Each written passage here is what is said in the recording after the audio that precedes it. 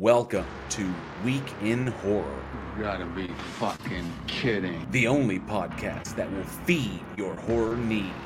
The need to feed. With JL. Yeah, I'm a fucking masochist. I'll watch that shit. Eugene. Somebody has to be the sex symbol, I'm sorry. Alex. Shit, I just demonetize this forever. And Johnny O. How do you like that shit? Got halfway through the monologue before unmuting myself. Golly, it's one of them fucking days. With industry guests. Hi, this is Richard Oakes, Director of Host. Hey, this is Adam Leader, Director of Host. This is Matthew Mark Hunter. I'm Donna Nelly. And you're listening to Week in Horror. And you're listening to Week in Horror. And this is Week in Horror. And you're listening to Week in Horror. Welcome to prime time, bitch! News, trivia, and more. One by one, we will take you. Join our live show Wednesdays at 7 Central, youtube.com/weekinhorror, and wherever you listen to podcasts. Week in Horror. Stay scared.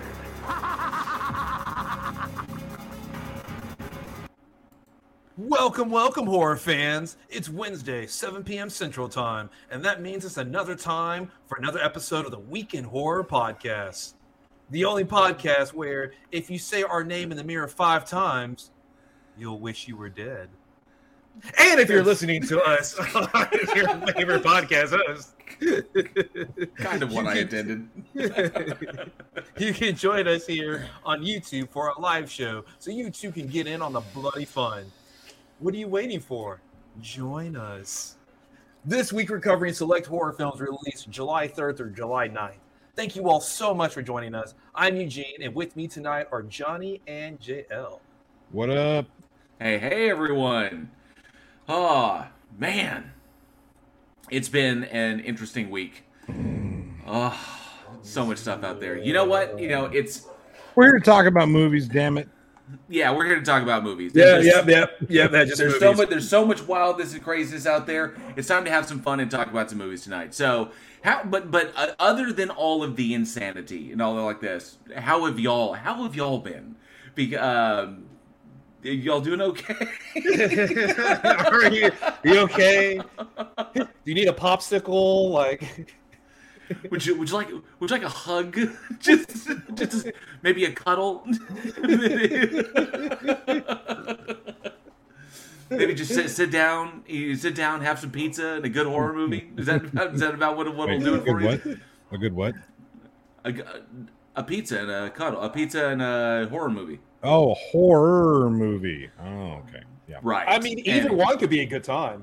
That's what I'm saying. I just wanted to make sure, I wanted to know if I needed to bring a little extra cash or tip. That's all I'm saying. Well, a tip has to come regardless, so. Yeah, exactly. Well, I'll tip her.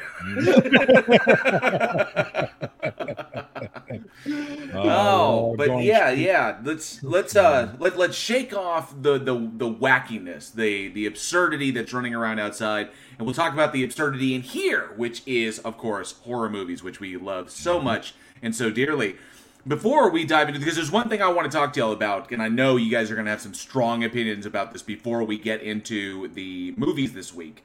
So before we dive into that, let's say hi to whoever's in the chat. 'Cause I know we had a little bit of a delay getting started. Sorry about that. But I want to say hi to. It's not my fault. I already told him it was your fault. I know you always tell me it's my fault. You're 50 yards behind the bus at this point, dude. Negative, sir. I'm already at the goal line.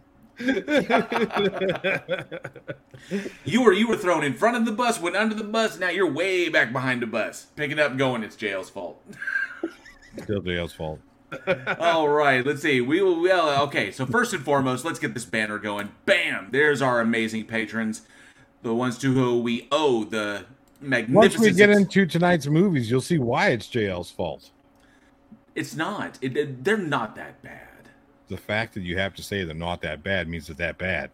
No, they're not. Oh no, we've talked about worse. That's not exactly a ringing endorsement, JL. Sliding scale.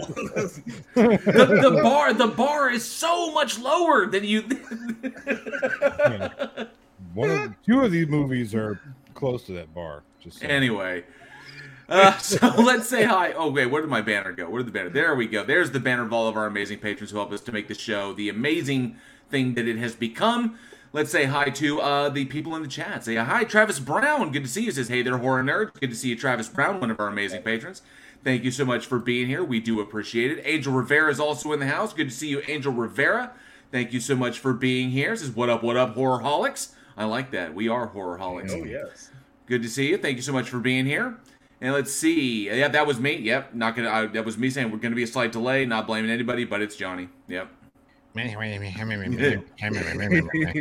Sarcasm's in the house. It says slight delay. Translation: Johnny's not done eating. Actually, I think he wasn't done driving. Yeah, I wasn't done driving on the way home from work. Yeah.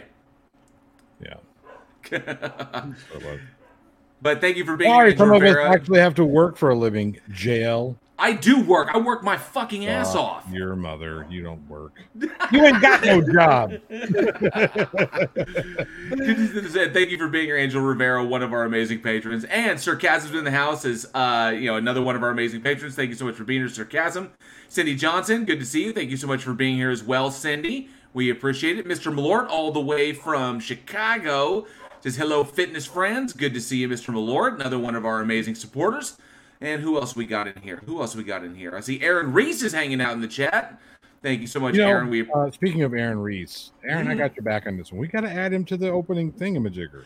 We do. Yeah, we do. And I'm looking for a line because I got to add him to the trailer for you. It's kind of like a radio promo. Right. Yeah. So I got to find a good line that I can add him in, and then of course I got to find lines for all of us. That's the hard part, is going through the episodes looking for an appropriate line to give us all for our intros. But I am trying to recut a brand. We got to get a new trailer going for season 4 anyway, right? Along with the new artwork and all the other cool stuff coming along. You should just give us like lines just to say like ahead of time. But that sounds. I like it like organic, like they do on the radio when they pull them from broadcasts. Yeah, they pull them from broadcasts after they go back and say, I don't like the way you said that line. Can you go ahead and give it to me again? Oh, that's a little bit better, but let's try it with a little more inflection here. Now, there's nothing. It's all fake. Those guys are. That shit is totally off the cuff. Totally off. Well, they'll hear it off the cuff, but when they're going back to put the trailer together, you'll have a director in there that's like, this, no, this, and yeah, no, it's hard. It's about its real reality show. Exactly. Is this one of the secrets of the recording, secrets of the radio industry that we're not aware of? Yes. Fucking hate how fake Hollywood is, man. And someone picks up your set and moves it.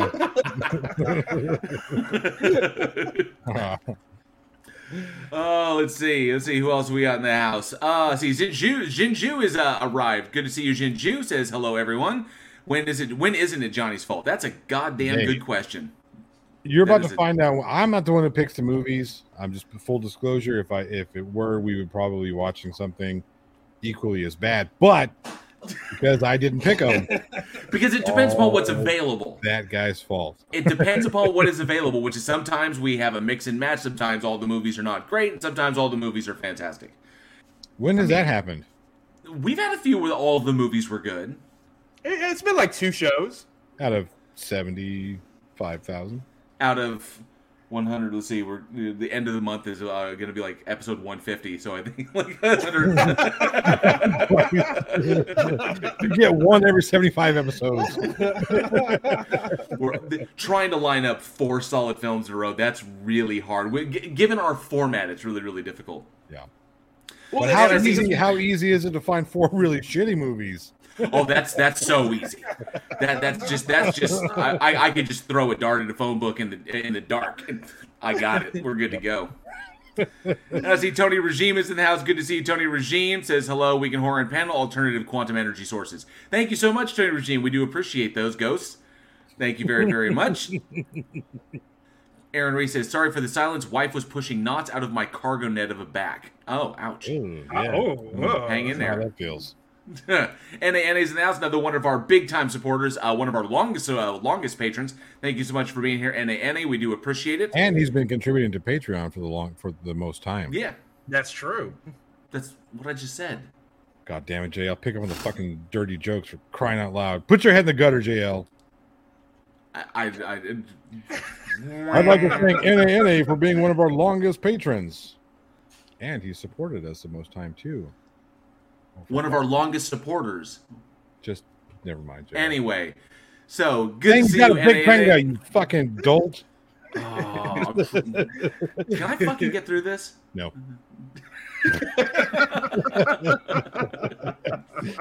Dick. Sarcasm. Good to see you. I'm gonna eat your whole head. Go ahead. I won't say anything else. Anyway, this is interesting because we were actually, before we went live, we were actually talking about Kubrick and Sarcasm's Kubrickian theory of direction. That's a weird coincidence. Yes, Jinju is right. That's another 35,712 takes later. That's it. Yeah, absolutely. Don Warner's in the house. Good to see you, Don. Thank you so much for being here. We do appreciate it. NA, I will not attempt to define good when it comes to the context of horror films. That we'll just it'll be like trying to determine if Nick Cage is a good or bad actor. No, you know, easy. it's going to go insane. That's a Community reference if you didn't get that. Mm-hmm. Oh, and then it says Week in Horror. Thanks. I don't need that. I just enjoy the show. We appreciate that. Thank you very much.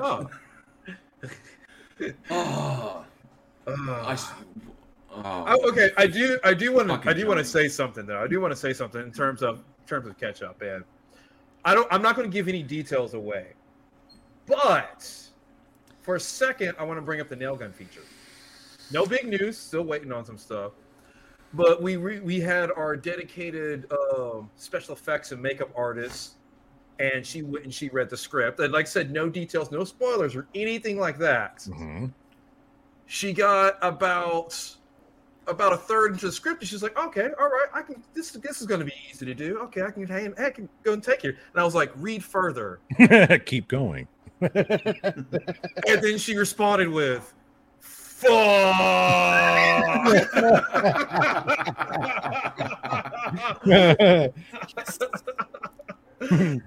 So all I'm saying is that when Nail Gun gets made, y'all will be in for an amazing treat of lots of blood and gore, all practical effect. It's gonna get nasty. Yes. It's gonna get wild. It's like, but you know, when Eugene was telling me that, when Eugene was filling me in, because Haley messaged me after she read the script, and she talked to Eugene. She's like, I'm 30% through, and I'm just sitting here thinking, oh, just keep reading, keep reading. It gets so much worse. It starts off kind of easy. Or better. I think better would be. It gets so much better. It gets so much better. Yeah. Or it gets so much gnarlier. It's just like it's gonna get better or gnarly. I don't know. Worse is like a negative connotation, but this is awesome. So, well, worse is in the carnage being displayed. Yeah. Just the sheer amount of gore and blood. Oh, gallons upon gallons would be needed. Look forward to that. Oh, it's gonna be good. The one thing I'm looking forward to the whole thing, to the entire production. But the one thing that I want to see, and I'm not getting away. I don't want to give too many spoilers. But I want to see the club scene. I'm only going to label it the club scene. That's it. Yes. And you don't know what kind of club we're talking about. No. I'm just going to. I mean, Could be when I a say wooden club, it could be a golf club. A country club. It could be a country club. It could be a book club. It could be a book club. It could be a club. Who knows? So I will let the audience's imaginations run with that, but I want to see the club scene shot, because that will be amazing. So hopefully, slowly, but hopefully, eventually, we're going to have big news on that soon. And of course, we're going to keep all of you abreast of it the minute it hits. So, I like it when we keep breasts. I mean, exciting times. Sally Skellington is also in the house. Good to see you. Sally Skellington says, "Damn it, my computer's not working worth a damn." But you are here, and we saw you, so we appreciate you hanging out with us. Thank you so very, very much. And Sally, you've got to get us your shipping information. You get us your shipping details, so I can get you your Week in Horror pint glass. Just whenever you can shoot it to weekinhorror@gmail.com, or just hit us up send us a message at the Week in Horror Discord, whichever's easiest for you. So, before we dive into the movies tonight, oh boy, and this first one is a doozy. So, I want to get y'all's opinion, because it was recently announced, and it's funny because you just said, "Good evening, time for a quick reboot," because we're going to. I got three words you hoped you'd never hear. Lost Boys reboot. Stop it! You speak it into existence, and it's going to happen. And this is coming from three assholes who are actively trying to reboot a movie. So yes, I am self-aware, but we're not actively trying to reboot like Titanic or Jurassic Park or The Lost Boys, for fuck's sake. I just why? I feel like it's a giant infomercial under like, is this your favorite childhood movie? Do you want to see some executive producer shit all over it? Oh, here you go. Yeah, it's just absolutely killing me. So apparently, a new Lost Boys movie is in the works with Noah Jupe and Jaden Martell to star. This was reported by hit the Hollywood Reporter, and the news first broke back September of last year. Details have been scarce, but Randy McKinnon, who wrote Static Shock who's writing Static Shock for Warner Brothers, is penning the movie while Jonathan Entwistle will direct, and it's a brand new reimagined take on the 80s teen vampire classic. Jaden Martell, you remember him from It. He was the older brother in It, and of course you'll know Noah Jupe from A Quiet Place. Yeah. So I don't know. It's being produced under Automatic. Brian Kavanaugh Jones and Fred Berger are producing, and they were behind the indie Honey Boy and the sci-fi thriller Distant. So I honestly don't know. I don't know why The Lost Boys is one of Schumacher's best films. And, you can't beat that ensemble cast. Jason Patric, Kiefer Sutherland, Jamie Gertz, Alex Winter. Obviously, the two Corys, Corey Feldman and Corey Haim. And then, of course, Diane Weist, Bernard Hughes, and Edward Herrmann. It was just a brilliantly written film. It was perfectly... it was the quintessential 80s vampire flick. And... what made it so good is that there was zero expectations behind it. Right. Yeah. You know what I mean? That nobody'd ever heard of this film before, and here it is, and all of a sudden you have these great performances. Kiefer Sutherland wasn't the Kiefer Sutherland that he became later on in his career. This is the beginning of that career. This is before Corey Haim and Corey Feldman got interesting. We'll say interesting. Keep it respectful. And there was some really good performances, and then that's what makes a good movie a good movie. It just comes out of nowhere, Right. And now they're saying, well, we're going to just use it's just like a cash grab. This is all this is. That and oily bodybuilders with saxophones. I mean, this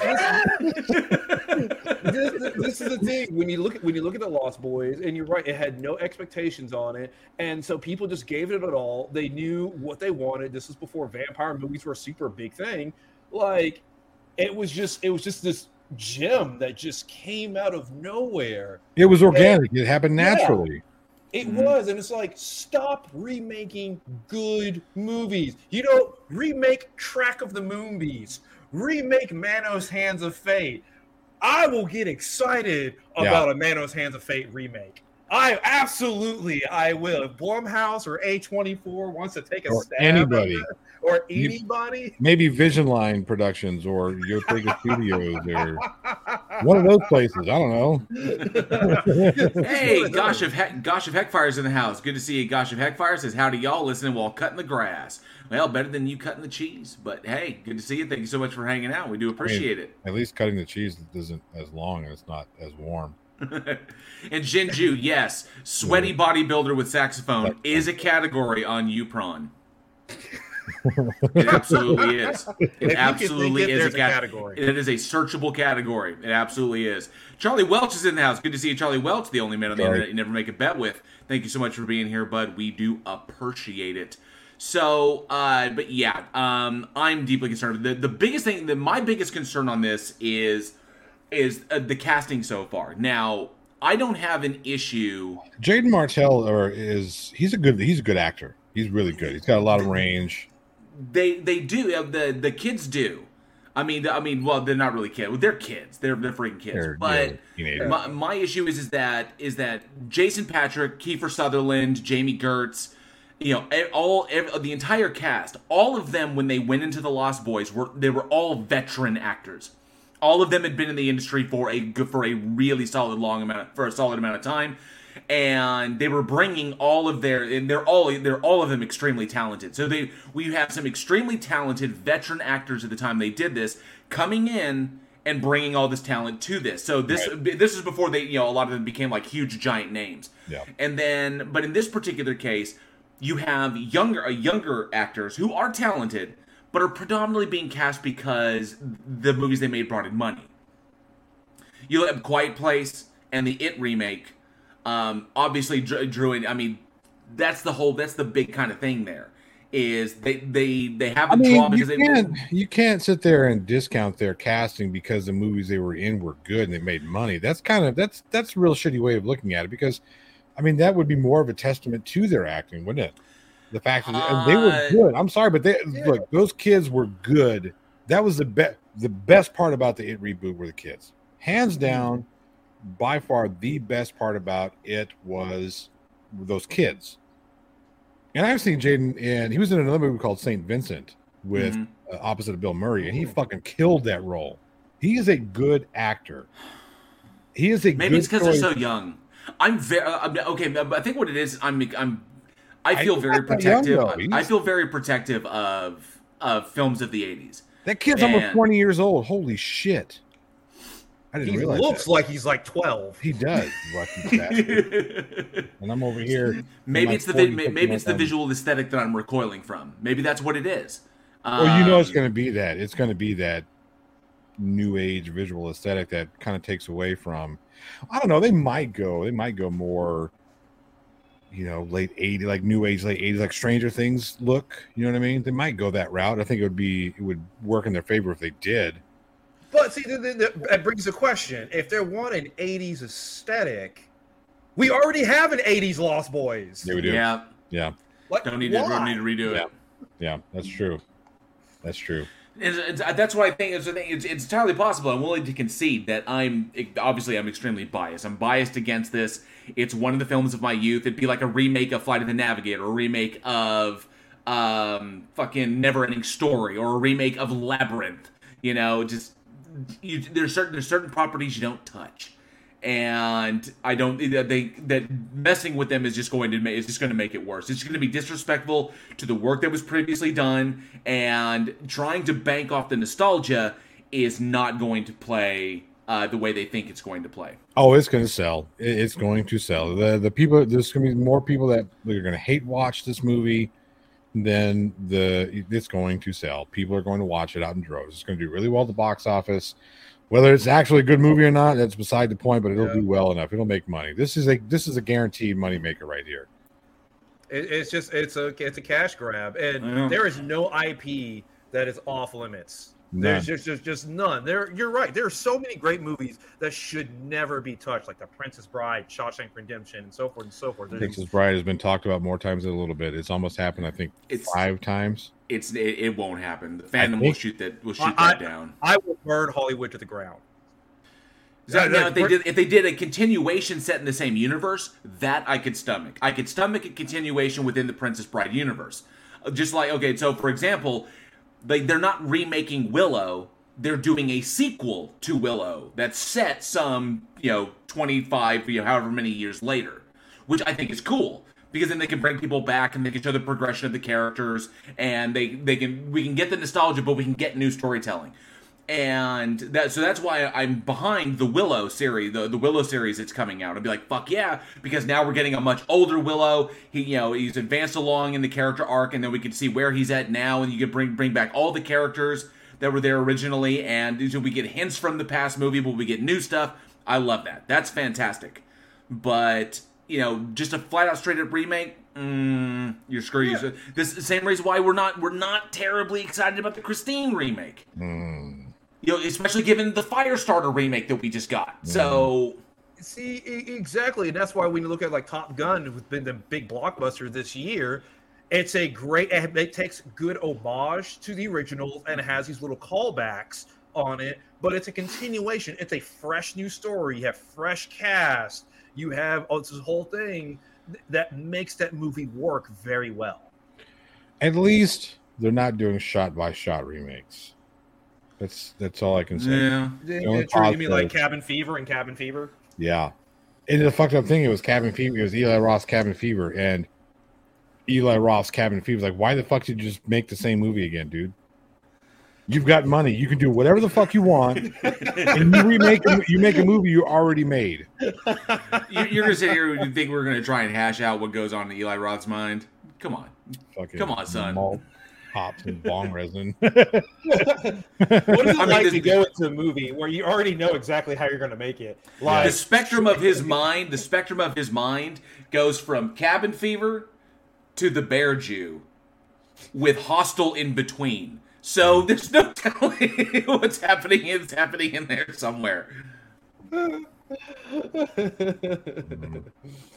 want to see him do like a rom-com next, like it's like some like kind of like title, like some horror what you title don't realize, with Eli Roth, and then it's just a rom-com and no one dies. What you don't realize is that his character in Inglourious Basterds was his rom-com. There's a lot of love that went into that role. I really love doing this. I really love doing this. And it's hilarious how I do it. So technically it was. Oh man. I know we're all right now we're beating a dead horse here. Because we don't want it. Yes. So Rodin LS Name's in the house. Good to see you, Rodin LS Name. Thank you so much for being here. It says, like the Evil Dead remake, it did something different with the source material. Agreed. Yes. The Evil Dead was more what they considered it. What Fede Alvarez said, it was more of a continuation within the same universe. So then he goes and has the heroine do almost the exact same things that Bruce Campbell did. Like I said, it's paying homage, hitting the notes that we love in an Evil Dead film while bringing us new stuff. So yeah, and plus have to have her arm cut off. And plus, she lost her hand in a far worse way than Bruce Campbell ever did. Bruce Campbell just sawed that shit off. She pulled her hand off, and that's horrible. Yeah, sure. They could have done something different. I mean, that's close to 127 hours where you have to like set arm without. Oh, why did you remind me of Deadpool?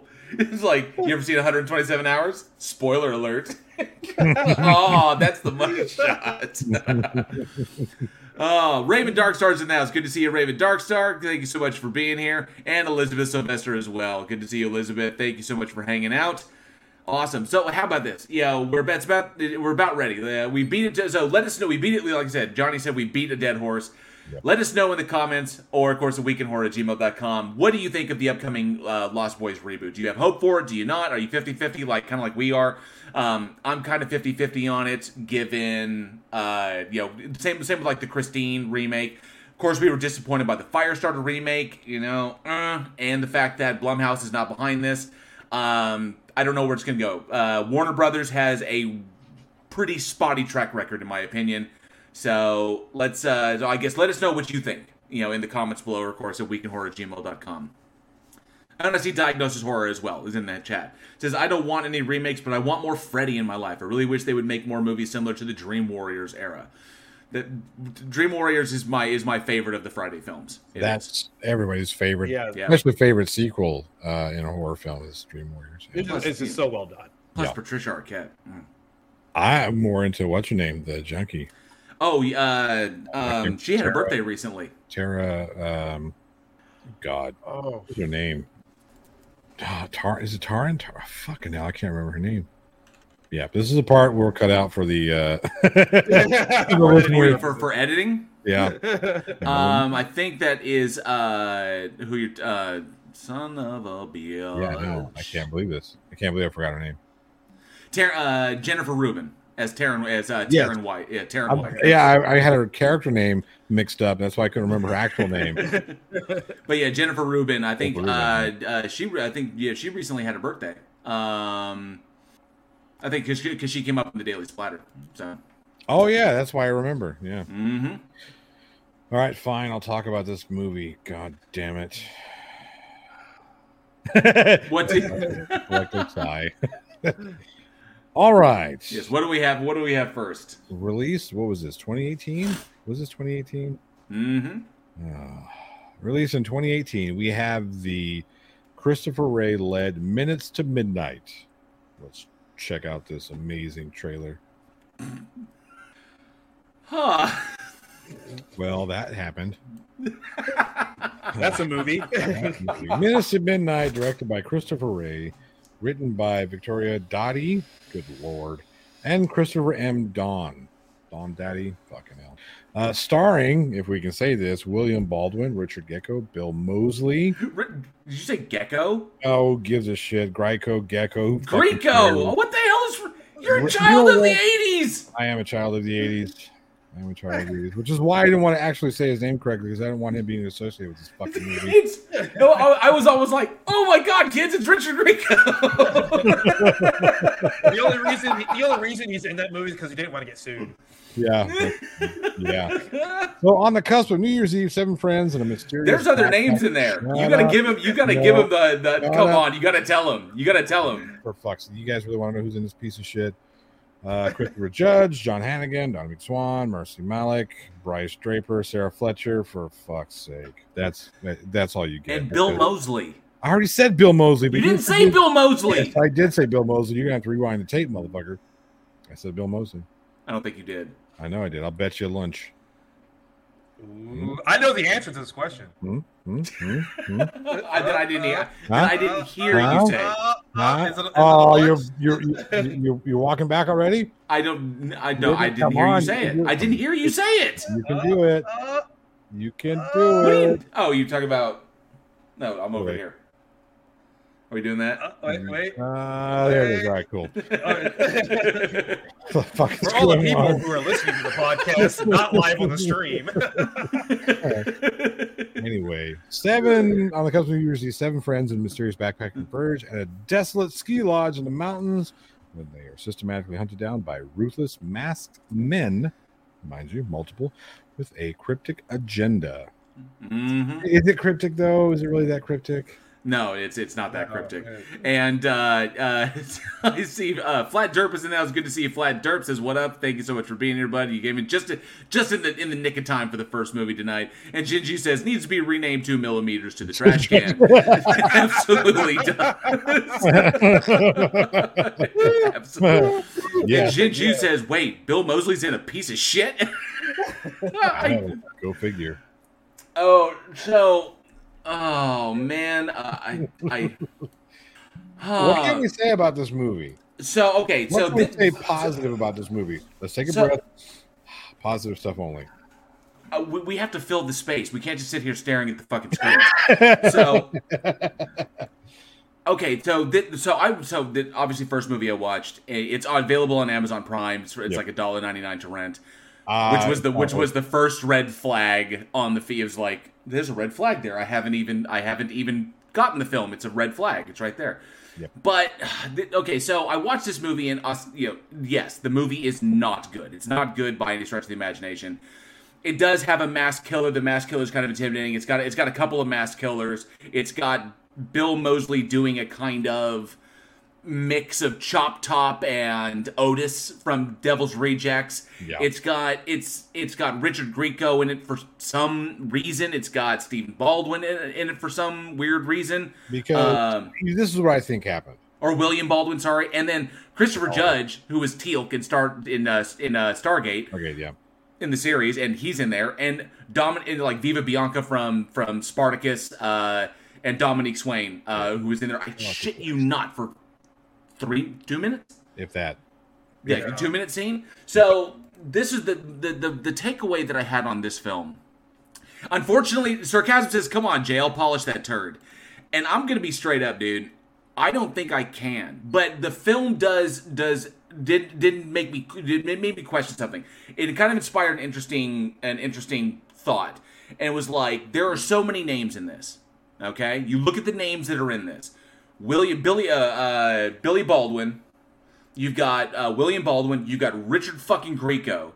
Okay, teen heartthrob from the 80s. You've got Bill Moseley, legendary horror actor, Chop Top, Otis, Driftwood. The number of horror characters he's played is massive. You've got Christopher Judge, who is well known in sci-fi audiences. Dominique Swain, who got her start working across from Jeremy Irons. She's working in major films, and how far she kind of fell.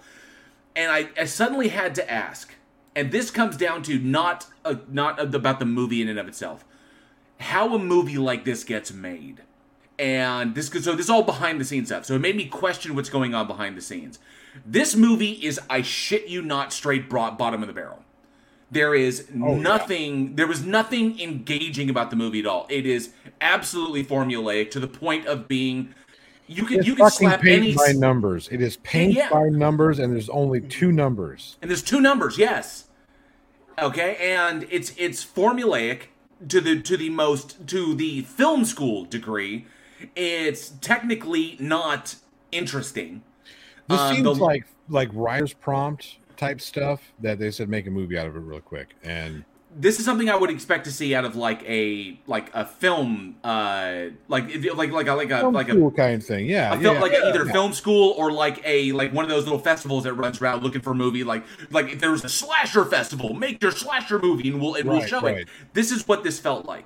The cheapness of this movie is very difficult to articulate as far as from a technical standpoint. So the movie itself is straight up bottom of the barrel, but it made me wonder, look at the names that are attached to this. You've got some huge names that are in this film. And I think, and the other dude, the dude who plays the hero in it, John Hennigan, who plays Travis in it, who's the guy looking for his brother. He's a wrestler for WWE, isn't he? Is he? Let's see. Is he? I mean, I'm honestly not sure. I'm not huge into wrestling. Yeah, I don't. Yes, John Hennigan. Yeah. And there's a picture. Yeah, there's a picture of him wrestling. I don't know who he wrestles for. I think he wrestles under the name John Morrison. Yeah, for WWE. It's not that I didn't believe you. I just didn't know. Yeah, you've got names attached to this, but I needed to just try and figure out how the fuck does a movie like this happen. You've got no money for tech. You've got no money for location. You've got all the money obviously went to these names. You can't tell me that William Baldwin is only commanding scale these days. That Richard Grieco is only commanding scale these days. Let me ask you this. Okay, in the past 10 years, what have you seen William Baldwin in? An excellent point. Yeah, I mean, maybe he doesn't command the sliver money he used to command.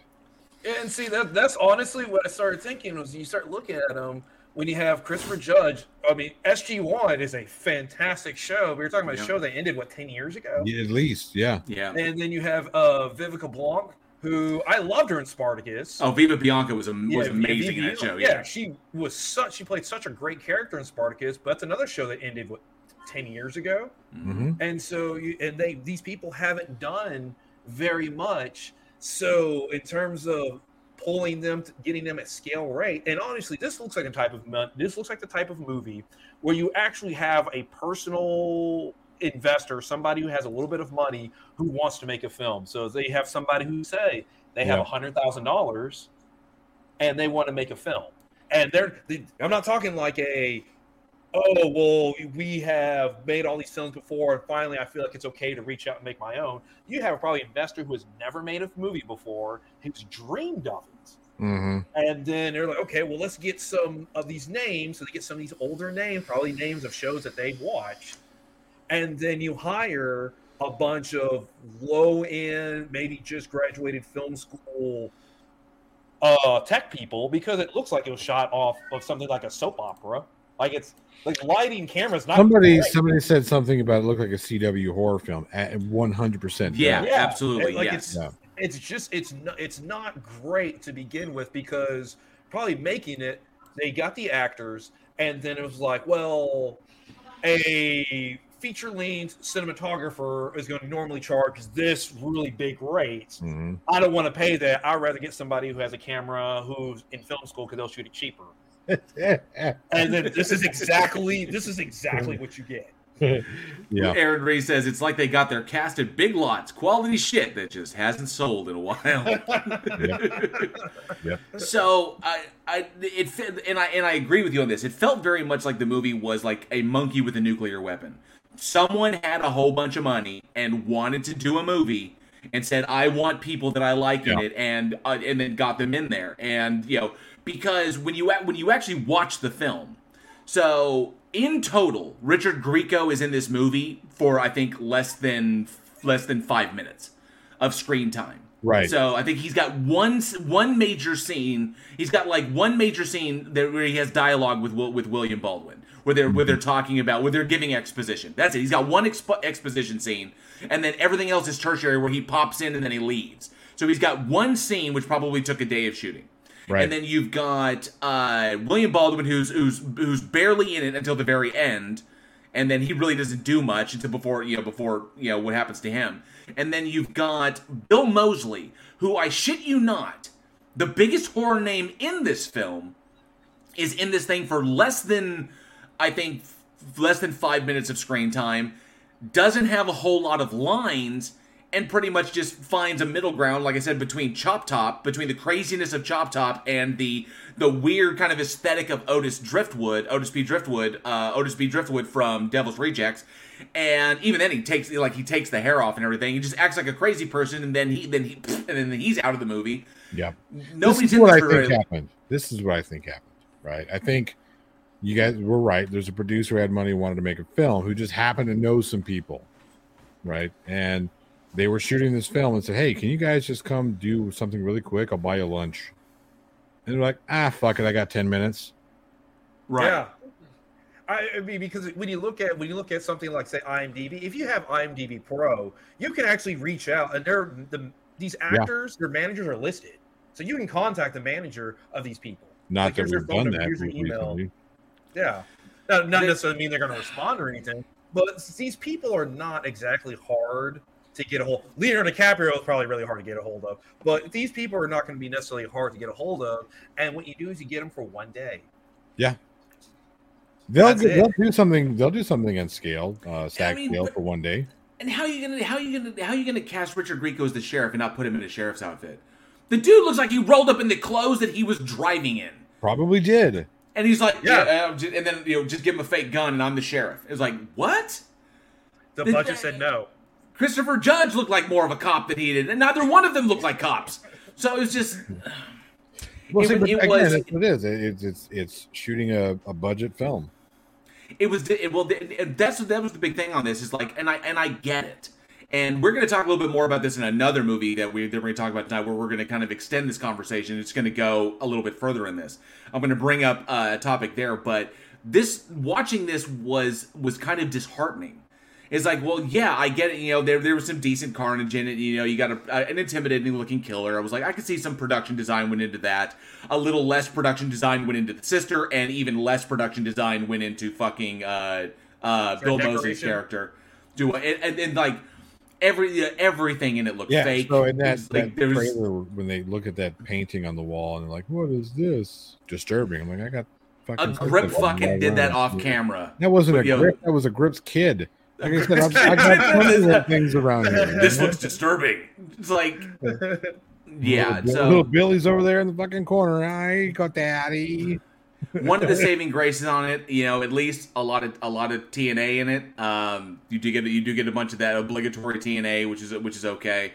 I'll tell you one thing that just was fucking weird was Dominique Swain. I was like, okay, Dominique Swain is in the role. She plays, one of the girls going to the New Year's Eve party, and in it like legit named actress pops in, has a scene, gets like I guess impaled or something like this. But anyway, she goes down. She's in it for less than 2 minutes. 2 minutes of screen time. Has some dialogue. Goes down. Never see her again. Don't even see her body again. Yeah. Just done. Just popped in to get killed and then ran. And then she was out. This is just. It was disheartening. It was disheartening watching this thing, because I think this is one of the huge examples of how just because you have money, it's kind of like, just because just because you is what Ian Malcolm said. Jurassic Park, the line that I'm thinking of. Just because you didn't spare no expense. No, because they spared a lot of expense. Right? No, that's John Hammond. That's John Hammond. You didn't stop to think if you should. Just because you could, you didn't stop to think if you should. Yeah. And this kind of stuff, I think, it is one of the things that drags the genre. I mean, I know there are people out there that love this kind of schlock shit, and I'm speaking of this from a filmmaker standpoint. And I get that I may have that bias. I acknowledge that. But I think that it's when people like this, like, I've got money, I want to make a movie, la, la, la, la. We're over here, by the way. We're over here. Yeah, we're here. Well, it's because what I've noticed in the filmmaking world is that because most filmmakers have little to no money, so you really, really have to focus and make sure that everything you do has to be really good because you don't get a second chance. One bad project could tank you, and you're done. I mean, it's like a big mess up in cinematography or a big mess up in sound or something like that. So you have to really spend your time and really select the scripts that you do and select the people you work with and the gear that you have to go through this process. Yeah. Whereas when you have somebody that has, let's say they had $200,000 to make this thing, they never went through it. I want to make a movie. I have money. They never go through that process of trying to refine your skills so you can get a big film because they just already have the money necessary. So you get a paint-by-number script. Because this is a script written by somebody who was told what slasher movies are like. You could slap it, you could slap any skin on this thing, and and you could turn it into any franchise you wanted.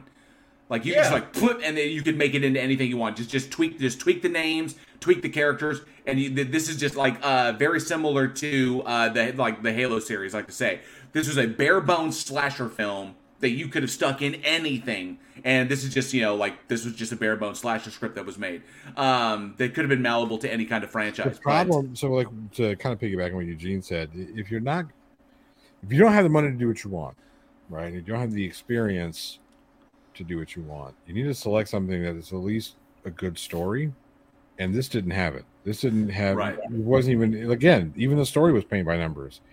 Oh, people meet up at a desolate place to celebrate a freaking holiday, and one of them goes missing. Oh my god, the people get killed. Oh my god, it's the same like regurgitated bullshit. And the characters weren't even interesting. I didn't give a shit about one of them. Nobody. I was cheering. I was like, yes, finally they killed this person. Yes, God, it was terrible, but at least we're done looking at them on screen. I was just the only thing I'm focused on. Yeah, is exactly how are you going to die? And that's what's fucked up. It wasn't even interesting how they died. Yeah. No. Stick and you're dead. It was like off-screen type stuff. You just come on, man. Just give me something. So I think what it comes across is like, if you've got money, sure, that's fantastic. Do you pay your kids scale for cameos? Yeah. So, Aaron Reese says this movie is directed by a talented producer's son-in-law. Probably what happened. I think it comes down to it that Minutes to Midnight is an example of if just because you've got the money to do something doesn't mean that you should, and just because you've got buku dollars to throw around doesn't absolve you from doing the work you need to make a decent movie. Yep. Because when you do this, when this stuff is done, in my opinion, this is solely my opinion, this is the kind of shit that drags the genre down, and this would go for any. This is what drags the business down. This is what ruins credit, what wrecks credibilities, because basically says anybody with money can make a movie and get the movie out there. Mm-hmm. And while that's kind of true, it really shouldn't be, because that's when this could be a bad action movie, which there are many of them out there. This could be a bad comedy, a bad romance, whatever. The whole point is that just because you can doesn't mean you should, and doesn't mean you should just skimp on doing all of the legwork to make a story. At least someone. I would have been happy to have gotten a call to do a once-over on this script. I would have done a once-over just to at least spice it up a little bit. To try and add some gravity to it. Otherwise you're just watching, like I said, paint by numbers. you could watch a stick figures fight on YouTube, and it's pretty much the same. That's even more exciting than this was. That just really is. And it's just keep in mind, it's like, if you are somebody out there who maybe has access to money or has maybe even thinking about, first of all, give us a We're over here. Right here. Email us at weekinhorror@gmail.com. Yep. But second of all, you realize the fact that you are inexperienced in the area of filmmaking, and so talk with writers, talk with cinematographers, talk with directors who are very experienced, so that way you can get a pass over a script. Because I've worked on a lot of short films that have bad scripts, producers that don't know what they're doing, but they have money. Yep. But they have money, and as filmmakers, we work for money. I'll shoot a bad movie. Yeah, I'll shoot a bad movie if you pay me for it. It'll look pretty when we're done with it. It will look gorgeous. That's that mercenary mentality, which we're going to get into a little bit later in the show. That's that Danny Trejo mentality, where he's like, I just want to work. You willing to pay me? I'll do the work. I don't give a shit. That's why Danny Trejo leads Hollywood in most on-screen deaths. So I wanted to say something about what Aaron Reese's comment, talking about plot is the foundation of the house. If it's not quality, then the other big flash of shit is just going to sink. What was that? Was it Hatchet? I don't think the plot in Hatchet was all that particularly great, but it was the flash of shit that made it work. To spin the head backwards and pop the eyeballs out, and the great kills in that. I think that's what made that work. I think that with that, because like you've stated many times, because Hatchet springboards off of Friday the 13th. Right, yeah, absolutely. That's the reason it works, because you only need bare bones for Friday the 13th, and then the flash shit helps to pick it up, because you've got enough plot there to sustain, and then you can put a whole bunch of flashy shit on top of it, because you know at least your plot can withhold it, can hold it up. I guess the point that I'm trying to make is the flash of shit, because it was done right. Also, correct, you know what I mean? It allows you to kind of excuse, so to speak, a messy plot. The flashy shit wasn't even done right in this one. It wasn't. No, it wasn't, because even at the bare minimum, when you watch a slasher, you watch for the kills. Hatchet has some really great creative kills. Very creative. And really use some great cinematography on how these kills were executed. And it's like they at least know the little nuances to make a slasher. This person didn't. They maybe watched one slasher once in their life, and they're like, okay, I can do this. Dude, in Hatchet, he decapitated somebody with their own intestines. Yeah. That's how you do a fucking kill, man. That is how you do a kill. Yeah. Where the camera goes around the tree, I think at the top of the head ripped off. And that's how you do that shit. Exactly. Not this. Cut away. Just go just for a it. swing. Blood hits the floor. That's it. And how the film ended. I don't care if there's a moratorium on that. Well, it's not even really a spoiler, because I mean there's not enough plot to really spoil. But how do you end a movie like that, where the kid's like and then hits Richard Grieco? Richard Grieco's like credits. What the fuck? They ran out of film. It was the dumbest shit. It was so dumb. Just not great. Not great at all. Anyway, so we were talking about Richard. How do you want to say his name? Because I just don't want to associate him with this movie. I don't want to associate any of these guys with this movie. But speaking of actors in B films, what I want to know, because I'm done talking about this piece of shit, I want to know who your favorite B horror actor is. Drop us a line at weekinhorror@gmail.com with your comments, or leave us a suggestion. Leave us a comment in the side chat or in the comment section down below. Mine's Bruce Campbell. Man, that's a good one. That's a good one. Yeah. Yeah. Because he's good in everything he does. I don't care what it is. Yeah, I don't care if the movie is good or not. He's always good. He's good, yeah. Even when he was in Spider-Man, he was fun. Yeah. Yeah. Damn, you said Bruce Campbell, and like all the other ones went out. Yeah. I might just still really... Bruce. All I see is that chin. That's pretty much all I've got. Yeah, that's like Road No Last Name just said. Bruce Campbell, mic drop. Mic drop, yeah. Mic drop, yep. So apparently there is a correct answer for that. Yep. Aaron Reese. Okay, there we go. Okay, we got some good ones. Thank you for clearing my mind. Sarcasm says Tom Savini. Yeah. Aaron Reese says Jeffrey Combs. Tom Savini's not a B actor. He's just a special effects guy who likes to murder himself on screen. Aaron Reese says Jeffrey Combs. He's been in everything. Yeah. Travis Brown said Ted Raimi. I do like Ted Raimi, though. Ted Raimi's good stuff. And, of course, wrote down saying Danny Trejo. Are these B-horror actors? Danny Trejo is so B-horror now. He's B-horror now. Is he? Yeah, well, he Look at his IMDb. He's in everything. Well, So just because he wears all the underwear doesn't mean he's a B-horror actor. Done with that. Yep. That one out. That's Remove from bookmarks. Yeah, all right. We can never speak of that movie again. Okay. Well, you have the only good movie on the list, so Yes, and I'm excited to talk about this one because that happened. So released July 4th, 1962. We have the classic film Tales of Terror. Let's check out this trailer. Aaron Reese says it smells like a burnt turd in here. Man, you gotta love AIP. They were pushing boundaries back then. So yes, that was Tales of Terror, directed by Roger Corman, with a screenplay by Richard Matheson. Talk about your pedigree there. There you go. And of course, starring Vincent Price, Peter Lorre, Basil Rathbone, and Deborah Paget.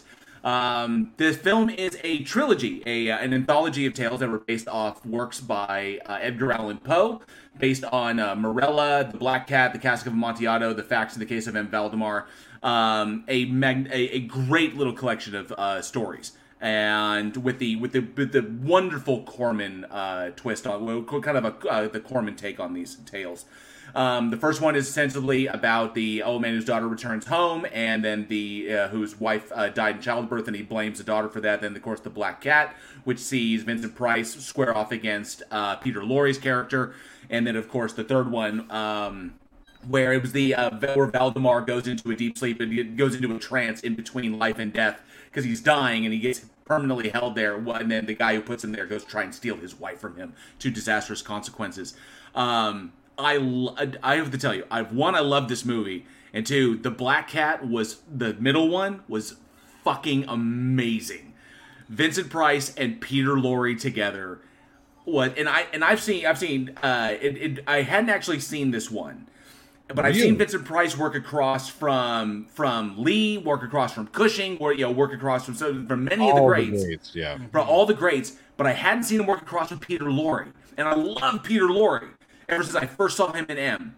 And the two of them played off one another just to perfection. The legends working there, and it was hilarious. The two of them were. Yeah, the scene where they're it's the Cask of Amontillado scene, right? So the Black Cat, the culmination of the Cask of Amontillado, Black Cat, and Telltale Heart. All three of those just put together. But that scene where they're sitting down, Fortunato and Montesor. Yeah. Montesor.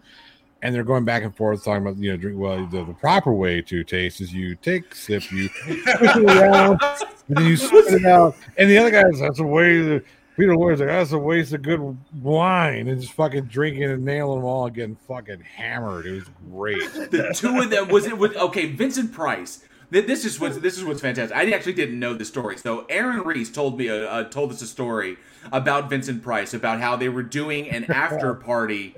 I can't remember which movie it was, but it was the after party of one of his films, and someone gave him a gag gift. It was a dildo as a gag gift, and so someone gave Vincent Price a dildo as a gag gift, and at the party. He held up. I guess he'd been drinking. I don't know, but he held up the dildo like an Oscar and gave a speech. Held up the gag gift and gave this speech, holding it up like it was an award, and to obviously to great fun. Knowing that happened and seeing his performance in this movie, the absurdity of his wine taster, and just the man was a master of physicality. Yep. And so, and just seeing that, thank you, Aaron Reese said it was Madhouse. And hey, Skooma Cat, good to see you. Thank you so much for being here. And I could definitely see that. Vincent Price was magnificent in this. Peter Lorre's drunk Montressor Herringbone was fantastic, playing off of one another. Yeah. I absolutely love the middle one, but all three of them are great. And for the time period, for 1962, I thought the effects were quite decent. You can obviously tell how they're doing it, just simple trick photography, but you don't need to go to extremes to tell this one. And the real power that I wanted to touch on in this movie was in the set design, and art design in this movie. Because that's where the stories of Poe lives, is in their gothic atmospheres and Baroque architecture. And that's where the kind of like the haunted house classic tale there, or Tales of the Macabre. That is where Poe lives, and Corman fucking nails it in this. So the beauty part of it. Oh, go ahead, Eugene. Go ahead. And so this is when you talk about how do you make a film look big budget when you do not have big budget. Now this film had a budget. I'm saying this is not a low budget film by any means. But for the filmmakers out there, this is a lesson. Your set design and your art direction is where your production value comes from. So many people like to invest in cameras, like, I want to get like the next 12K blah blah blah cameras and make everything look cinematic, and I'm gonna spend $50,000 and lights and all sorts of kind of stuff. And then, all right, cool. All right, well, what's your setting? It's a small apartment with white walls. Cool. It's still going to look terrible. Yep. The best camera in the world, a white background looks terrible. And so how you sell people on your story is your art direction. Getting people don't realize how important what goes on in the background. There's a reason why some of your more popular content creators have shit going on in the background. Not saying us, just saying. Anyway, like not saying us, just saying. But when you look at all the great films, right? The great ones, not some of even the good ones, but look at all the great films, and go back and peel off everything that's happening in front of you, all the action, all the fucking talking, peel that off, and take a look at what you're seeing. There's a reason why Saving Private Ryan, that Omaha Beach scene works so well, because they went back and recreated not just what it looked like, but you felt those bullets, you felt the mortars, you felt every little piece of explosion and sand, everything, because it was so meticulously and carefully placed, and it was chosen that way for a reason. Take a look. Same thing with this series of films. Art direction is so important. Set design, capturing that look. The only time a white wall works is if it's supposed to be a white wall. If that is a piece of the story, like in Cell, or what was it? What's the one with the top spinning with Christopher Nolan? Inception. Inception, right? That's important. It actually drives a story. If it's just you walking into your apartment and the apartments are fucking white walled, go grab yourself a $20 can of paint and paint that motherfucker. Put up some paintings. Yes. Put up some plants in the background. And also, you got to keep in mind, this is how you sell your world. And on top of that, you can actually tell things about your character that isn't necessarily said on the script, isn't necessarily said in dialogue. And whenever I teach a directing class for Dallas Filmmakers Alliance, I always use this example. It is way more powerful to have a guy sitting in a cubicle, computer and sticky notes and all stuff, and he picks up a picture of his family, looks at it, puts it back down and starts typing again. That's way more powerful than him walking down a hallway going, I'm working hard because I want to support my family. Right. Way more and no dialogue right there. You sell it, stacks of paper, Post-it notes everywhere, a bunch of tabs open on his computer, a calendar that's all marked up. And it's powerful that way. Yeah. The whole opening sequence, and I knew immediately that I was going to love the film. And this is one of and yes, I know there was some shock in the live chat. There are a few films out there that I have not seen. And occasionally doing the show, I get to come across an old classic that I just haven't had an opportunity to watch.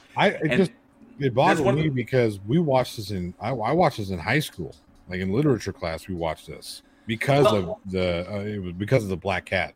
Oh, because of the Poe connections, right? Yeah. And there are other films in Corman's cycle that I have watched. I just hadn't happened to have seen this particular one. So I was and it's a Roger Corman film. That's just, it's one of those ones that kind of snuck past me. But that's the beauty of doing the show is that movies come along and I get to say, oh wow, I get to see this old classic here, which is really cool. And of course I get to revisit a lot of classics. But having viewed this one, having gotten the rare opportunity to view this one for the first time now here in my 40s and going back with what I know about Corman, what I know about Price, what I know about filmmaking, this thing was an absolute visual treat. The minute the daughter that Paget rolls up, or the minute that the daughter rolls up to the house, and you see the giant mansion that her father, Vincent Price's character, is living in, and you see the exterior of it, and then she walks inside, and every single aspect, it is a set, but it looks like a house. I mean, the visual appeal is there. It is wonderfully Baroque and just gorgeously Gothic. And I love every bit of energy, or every ounce that Corman ensured was in there to convey the atmospheres of his inspiration, and that was Edgar Allan Poe. He doesn't it's not just about setting it in Baltimore or setting it in Maryland or setting it during a specific time period. You've got to go with all the aspects that made that what it was, which is the architecture, which is the lighting, which is all the things that Poe would put into a story in order to create, to be the master of macabre that he was. And of course, the acting just fills this wonderful space. And so I thought, and of course, the house was magnificent in the first one. The setting of the Black Cat, the middle story, was fantastic. I loved that, and of course, the third one as well.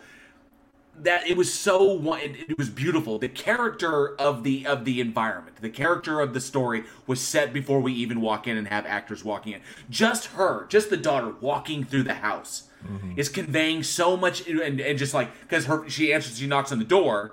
And she's been estranged from her father for I think it was over a decade or almost 20 years.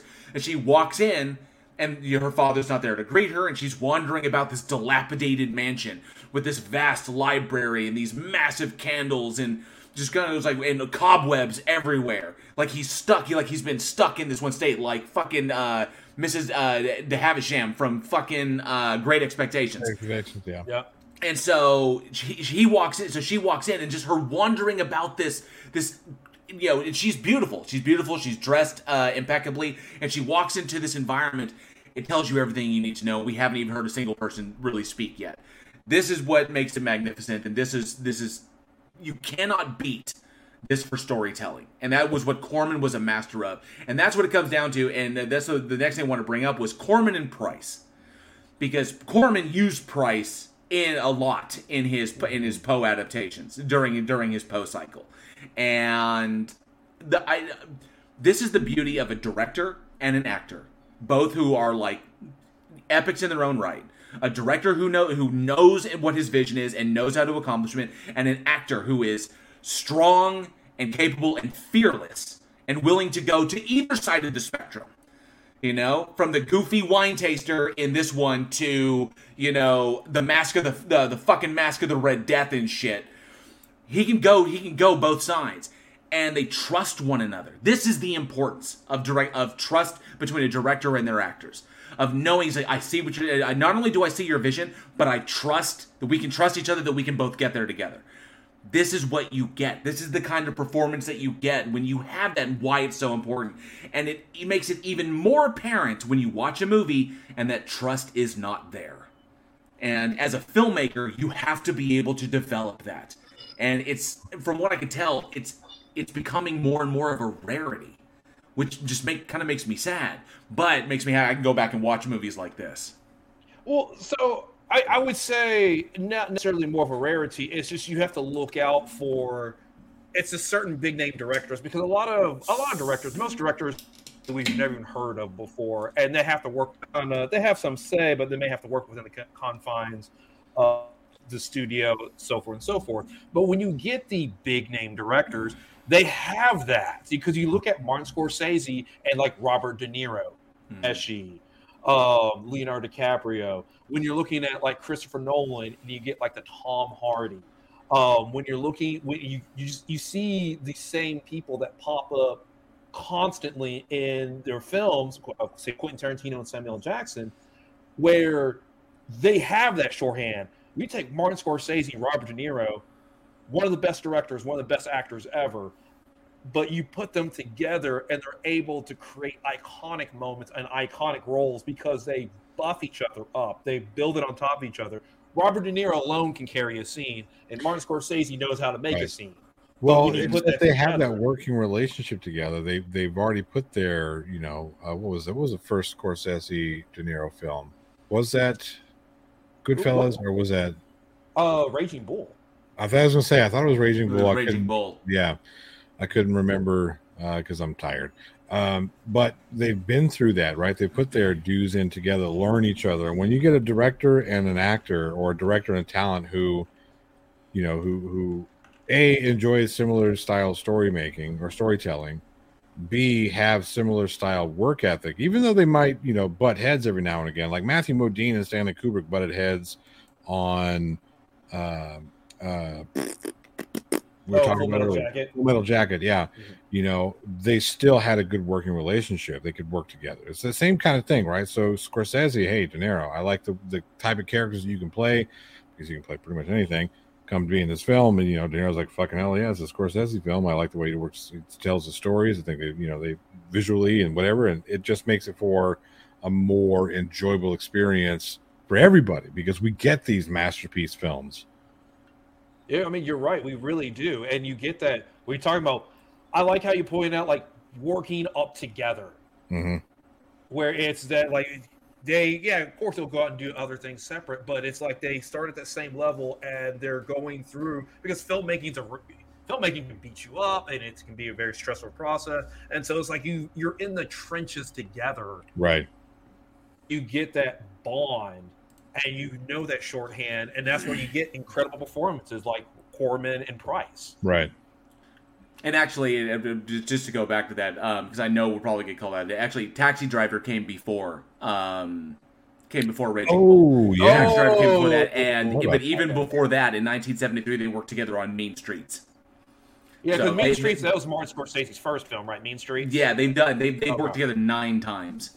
So yeah, developing that stable of actors that you trust, and the people that you want to work with, that you can develop, that maybe you came up together, or maybe you came from the same area.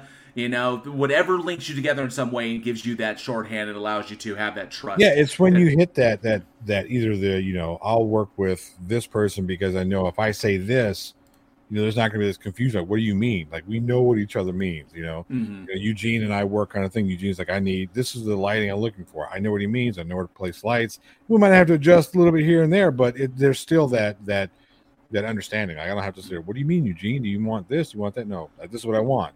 Cool. We got it. Let's do it. And having that, that's what Corman and Price obviously had that together, right? Corman said, hey, Price, come do a film. Price said, all right, I need the money, and, I can kind of enjoy it. Let's do it. So Aaron Reese says the most experienced directors are pretty much insistent on the actors being able to handle their own shit without constant coaching. And exactly, that's part of that. Yeah. Absolutely. Joshua Lee is in the house. Good to see Joshua Lee, one of our amazing patrons, says, you want Vincent Price goofy? Look at him playing Egghead in the 1960s Batman. Very true. And then Tony Regine comes back with, if you want really unsettling Vincent Price, watch his Cookery Show.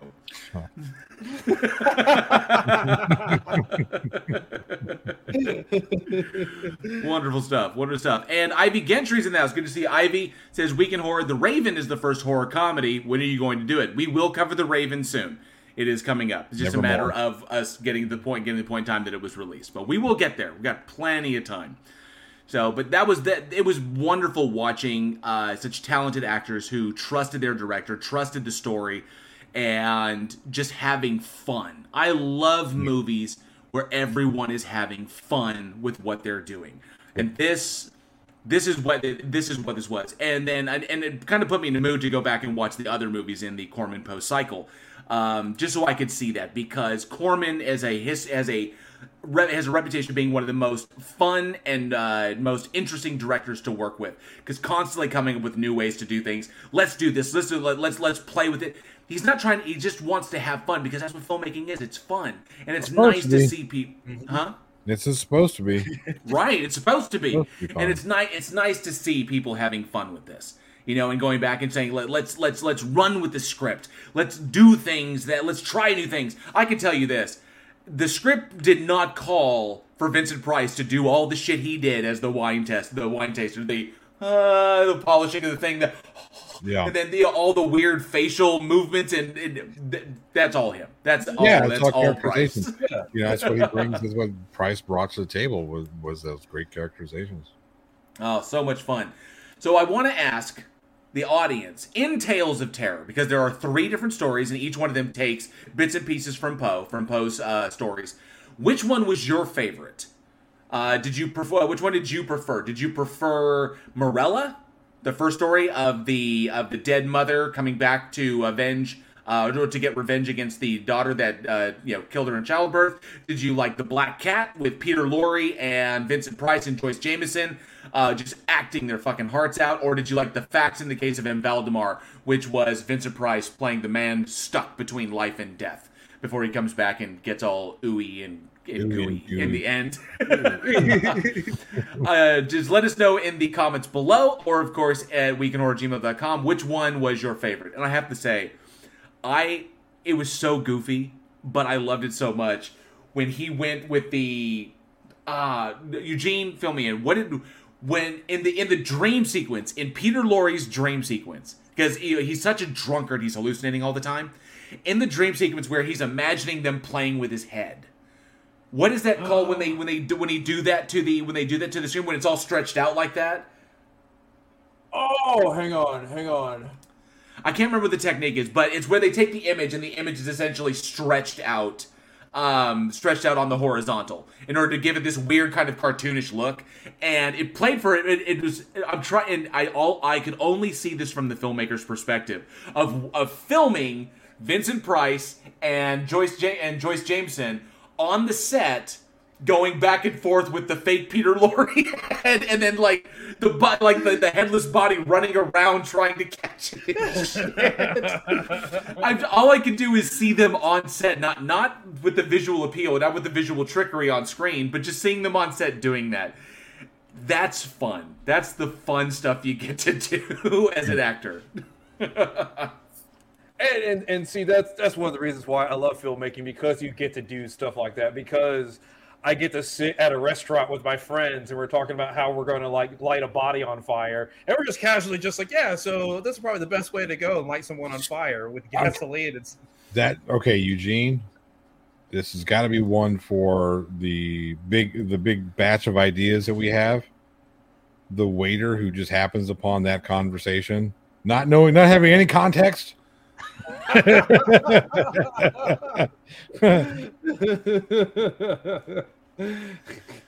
be fun. All right. So Eugene, you have our next one. Take us into our creature feature. Why? Wow. So yeah, the fact that this movie references actual good movies, but so we have Alligator 2: The Mutation, released July 5th, 1991. Roll it. Mm-hmm. Why do we have a humpback whale noise? The Mutation. Fuck. Get out of here. Exactly.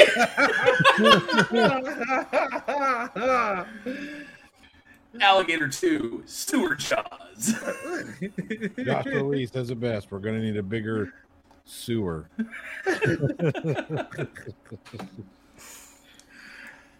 All right. Well, Discount Jaws was directed by John Hess, starring Joseph, and I will stick to his last name, Joseph Bologna. Yes. Couldn't get any better than that. Dee Wallace, Woody Brown, Harlan Arnold, Nicholas Cohen, and Brock Peters. and it's just fucking Jaws. Yeah. It's just you have a carnival on a lake, and you have an alligator that's eating people, so they want to shut down the carnival. Now it's not in Amityville, or wherever it's Amityville. Yeah, that's it right there. That is just it. Oh man, it's so okay. First and foremost, it has to be pointed out that the film is virtually no different from the first film, from the first Alligator. That's the big thing. Is like the plots fact are almost. That we don't know that there's really a first Alligator. And it said it. It happened before. I know. I get it. No, I get it. Right, but just play. I haven't seen the original, so have I missed something? No, you didn't. You didn't miss anything at all. No, because you watched it again, just on replay. What you got was, and this is the kind of continuation from the topic that we were from the first movie we talked about, from Minutes to Midnight, is that you have a cast, you have like a smorgasbord of horror actors in this bad boy. Yeah. Because you have Joseph Bologna, I think it's Bologna is how it's pronounced, but you have Joseph Bologna, who was in Transylvania 6000. And then you've got Dee Wallace. At the time, credited as Dee Wallace Stone, but you have Dee Wallace, legendary horror actress. Trying to pick up Tael at Texas Frightmare Weekend, by the way. That's true. I don't know about that. But look at his face; he got so red. I think she just says that's all the bearded guys. I think that's all it is. She didn't say it to me, and I was standing right next to you. So Dee Wallace was in this. Fucking Richard Lynch was the alligator hunter. He was the Quint of the story. Bastardized Quint like that. I said he was the Quint of the story. I know what you said. He's don't he? Fucking Steve Railsback was in this bad boy. Kane Hodder was in this, and of course, I want to make sure Brock Peters as well, legendary Brock Peters. So, this is another example of he killed two ugly plastic shoes. I missed something. Oh, Crocs. Crocs.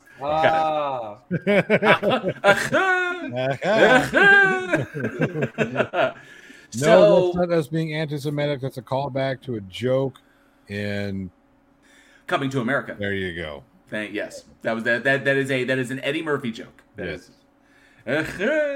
So the kicker on this one is that this is kind of a continuation off of this one. Alligator 2: The Mutation had virtually nothing go for it. There was some unintentionally hilarious moments in this. Obviously, the giant rubber alligator tail slapping people around was funny as shit. The alligator's whale call was intensely insane. There were some good moments. I did like the graveyard shift style moment where nothing has worked to kill this thing. Explosives, rocket launchers, nothing is working to kill this damn thing. And yet when the thing grabs the alligator hunter, he then goes full graveyard shift. We're going to hell together, trying to stab this thing to death. I think that was hilarious. There's so many, and the weirdness of some scenes. Obviously, the wrestling scene was cut into the trailer. It's not even important to the plot. I don't know why it's there. Nope. And then, of course, the weird scene where the evil corporate guy, Steve Railsback, is like controlling the mayor. He's the reason why the mayor won't shut the party down. And so the mayor's like, oh, I don't know what to do. And then the evil corporate guy's like, haha, I'm the billionaire. You're going to do what I say. And then he fucking shoots him on a Ferris wheel that they're the only ones riding. They're the only ones on it. That. How do you think you're going to get off that fucking thing? And it was like, they was the only person on it when they went on alive. And then he came off and one was dead. It's like, what are you doing? It was the other guy. It was the other. So, a lot of really, really silly shit in this. But, like I said, a cavalcade of horror icons. And this is where the idea of I started thinking, Tony Regime said, were you spelling Quint with a C-U? Yeah. And this is where I was getting the idea of horror mercenaries. People just doing it, because all of the performances in this are completely phoned in. There was just, except for, I would say, Steve Railsback. Steve Railsback kind of like chewed the scene a little bit as the eponymous, as like the bad guy, as like the evil corporate businessman that you've ever done, all of them you've ever seen. But yeah, it was just, I think this was just a paycheck for a lot of people. This is another one of those scenarios where we've got money. The first one did some decent money, and Alligator was actually pretty decent because it was ostensibly Jaws, but they did some good stuff in the first one. But this one was a cataclysmic failure, and the only reason they got people to go and watch it was because of all the names attached to it. And that's where this idea of like horror mercenaries comes from. Just, I'm a horror actor, I'm known in the industry, so I'm just going to grab whatever horror movies that come along. Yeah, and that's true. I think it's true for actors and true for crew members also. It's a paycheck. It pays the bills because there's some awful acting in this movie. There's some really, really bad moments where I don't even, I don't know if they were even given direction at all. Let's just say your line. Yes, I think he's over there. Yeah, we'll keep that. Let's move on. Yeah. Kind of thing. Got time to take a second take, motherfuckers. Like I said, I will say there was a couple of good things. A couple of at least they did some things right, and they intercut some moments in the film where they used a real alligator. So they set it up so that it looks like, so they use forced perspective to make it look like it's bigger than it is. But so they did some right things there. They did some extremely wrong things there as well, and just had characters that were too dumb to live, and some really weird kind of like, I guess some really weird takes on like the setting, because it's kind of like I think it's Los Angeles, isn't it? California, Southern California. I can't even remember where the fucking thing was set. Doesn't matter. Could have been set in. I mean, the fucking name of the company. I mean, this is how cheap this was, and how little thought went into this. The name of the company that's dumping the chemicals into the sewer that created the giant gator was Future Chemicals. Ah. Yeah. So I mean, that's just how kind of threadbare this. And it's the sewers beneath Regent Park. So and there's like this. It Why kind of plays. Cajun in Regent Park? Just like a weird place to have a Cajun. They called him in. That's right. I forgot. They had to fly him in special order from almost Louisiana. Yeah. So unfortunately, I think this is just another one of those examples of a sequel that it's not even really a sequel. It's kind of like a lackluster retread of the first film, and hits all the same notes and tries to do things a little bit differently. But unfortunately, because it falls prey, because it's a sequel, or lauded as a sequel, it falls prey to the sequel-itis of the late 80s and the early 90s, where things have to be bigger, there has to be more explosions, there has to be more action, there has to be more bloodletting, more carnage. Everything had to be up. You had to be more. Unfortunately, there's not much more you can show than you did in the first movie. All you can do is show more of the alligator. And I will give them this. At least, and this is the only kind of polish I can put on this. I found it kind of inspiring, and I like what he tried to do when John Hess tried to recreate the American Werewolf from London sequence when the alligator is running rampage through the party, setting the camera kind of like over the shoulder of the monster, right. Then following the monster like that. Totally American Werewolf in London. Yeah. So like they did the same thing with the werewolf in that one, which worked to great effect. And I was like, I see what you're trying to do there. At least trying to do something. The reason why it worked in American Werewolf is because you're supposed to get that man-monster, that duality, right? Because it's a POV and it's a human being, but it's a human being turning into a monster. So, we need to see it from that point of view as well. And it puts you, the audience member, in there because of that struggle that's happening in the film. Here, it's just stupid.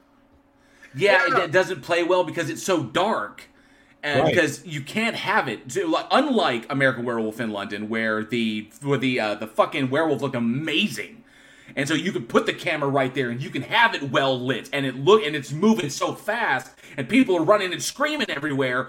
That looks fantastic. Even though I'm going to be honest, when you see the full werewolf as it actually was designed, it looks kind of silly, but just there from the head, that was beautiful filmmaking, which is why that scene is so amazing.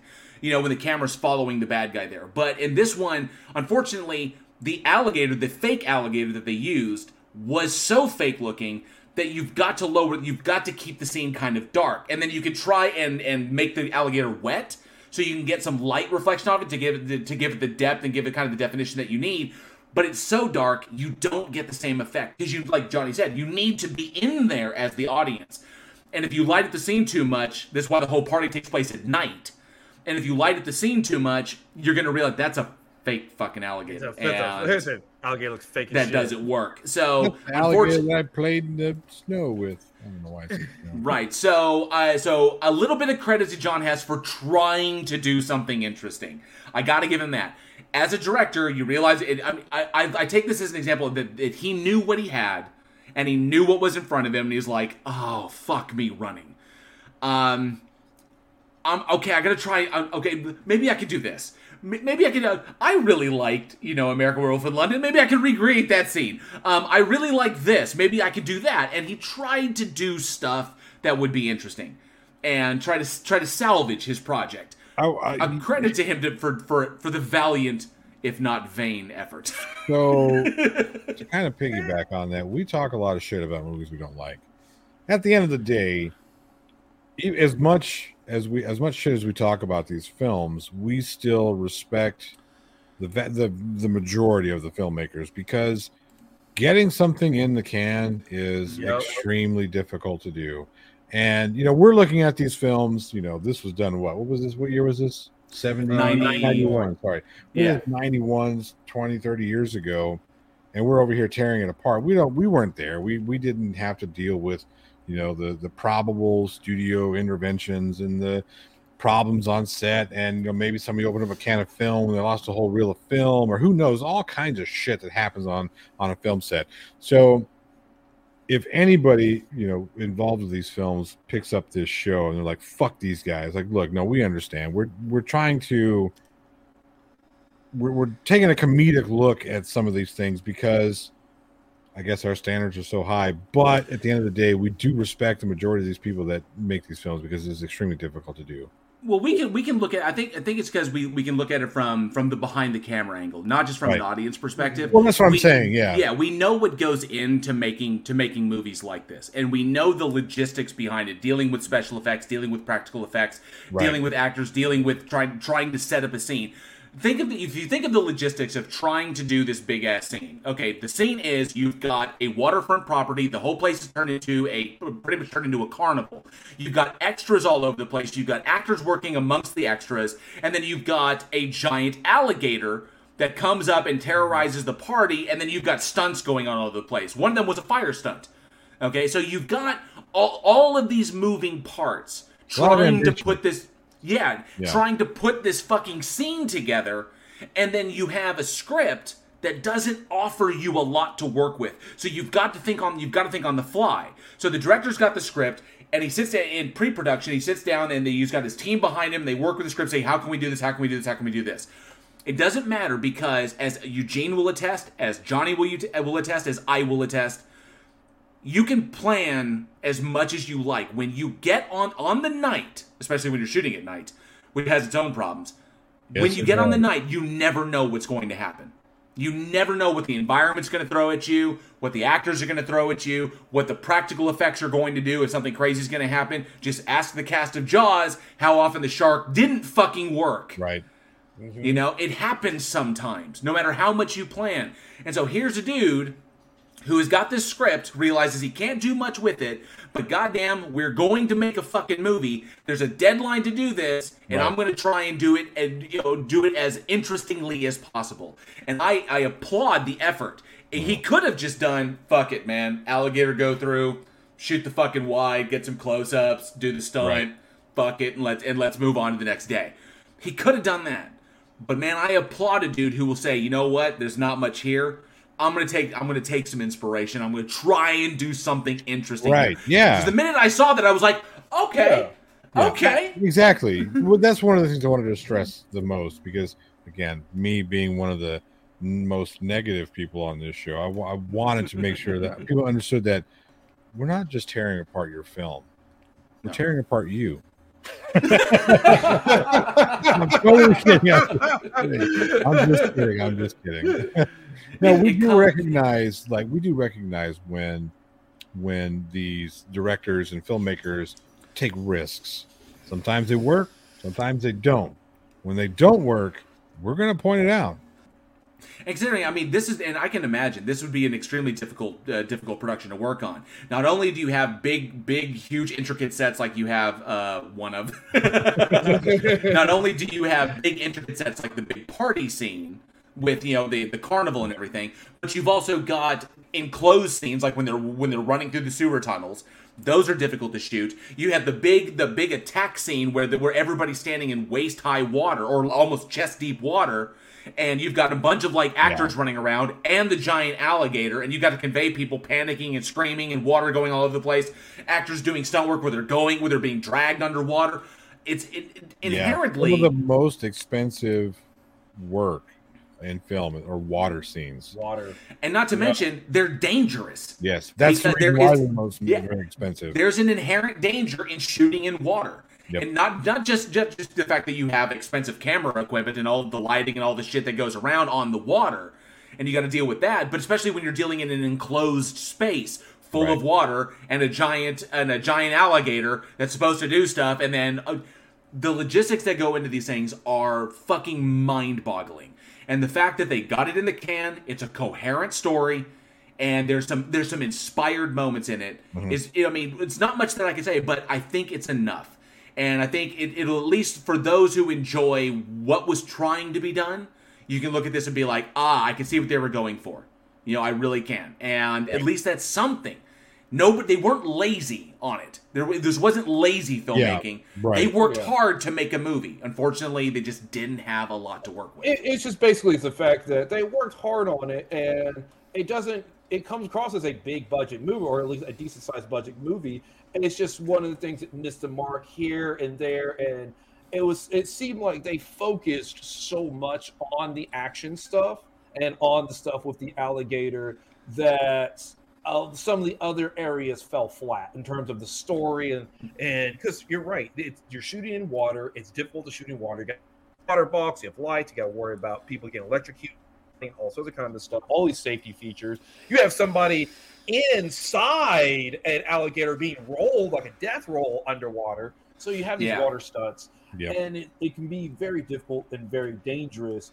It's just where a movie like us stands up is the characterization in the story. It's like what Aaron said earlier, that foundation of the plot, the characters that you care about, and Jaws felt like, okay, this is something new I haven't seen before, whereas in Alligator 2 is like, I felt like I have seen this before. Like, maybe if Jaws never came out, or maybe if Jaws never existed, maybe this movie might be a higher regard, but it's because everybody's going to go back to Jaws, because Jaws did it first, and Jaws did it better, almost 20 years ago. Damn you, Spielberg!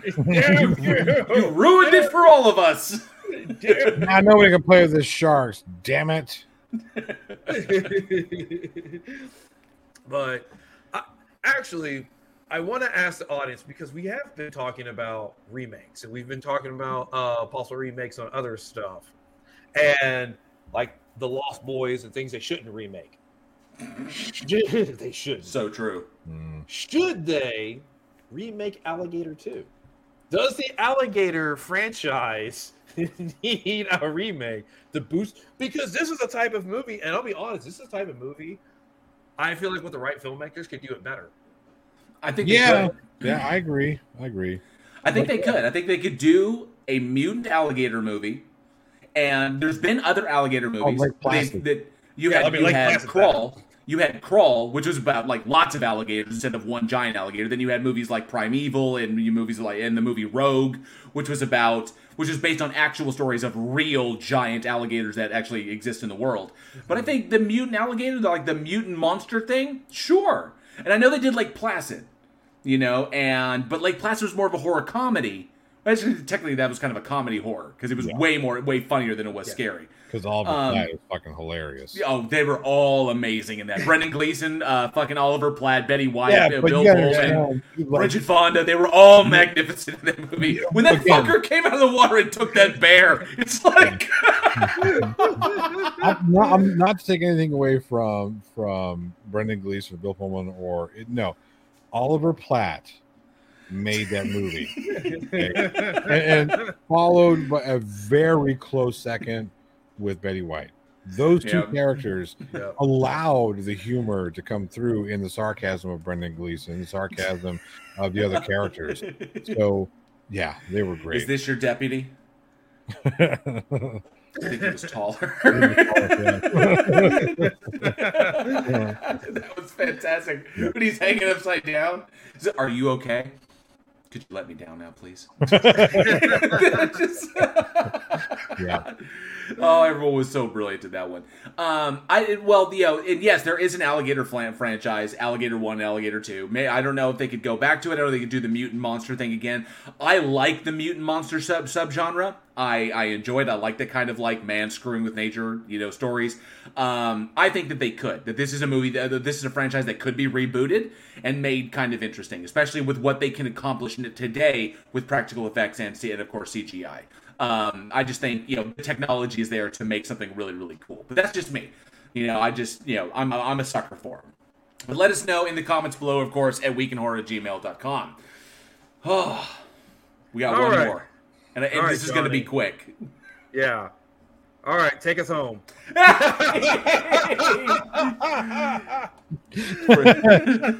He fucking ran away. Oh, man. And you met the man. So I know, which is why this movie is so just... Oh, Artisan. That's your first clue that's going to be a shit movie right there.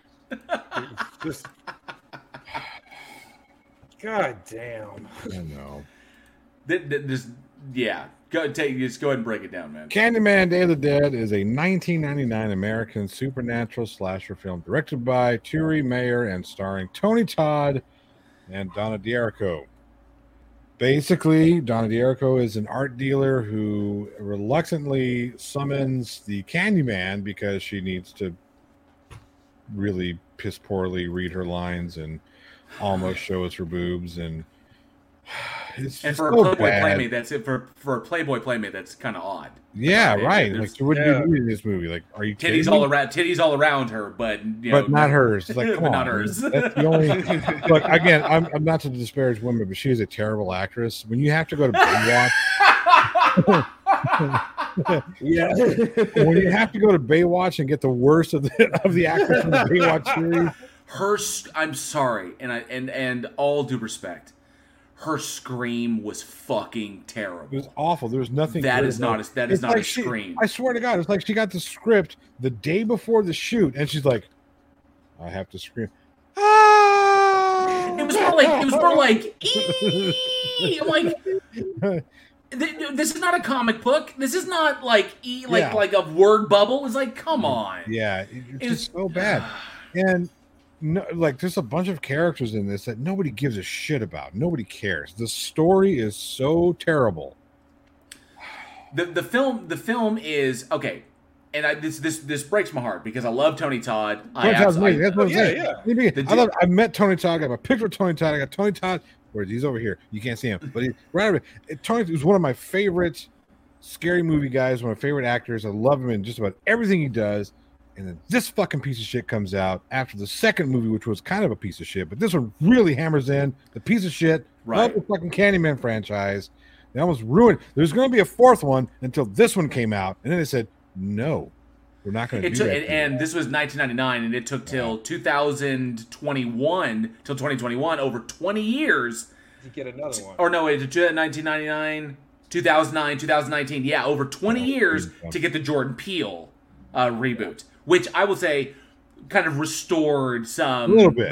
Restored the character a little bit. But in this particular one, it virtually almost killed the franchise. This one was absolutely... It was a hackneyed and unbecoming film that, in my personal opinion, and I think that y'all might agree with me, was ultimately disrespectful to the character in itself. Yes. Now, I understand, like, story-wise, they tried to go in a direction, tried to add some depth to the character, and but they make him into, like, this tragic anti-hero, where he's not in control of the circumstances, instead of the evil urban legend that he was in the first film with Virginia Madsen.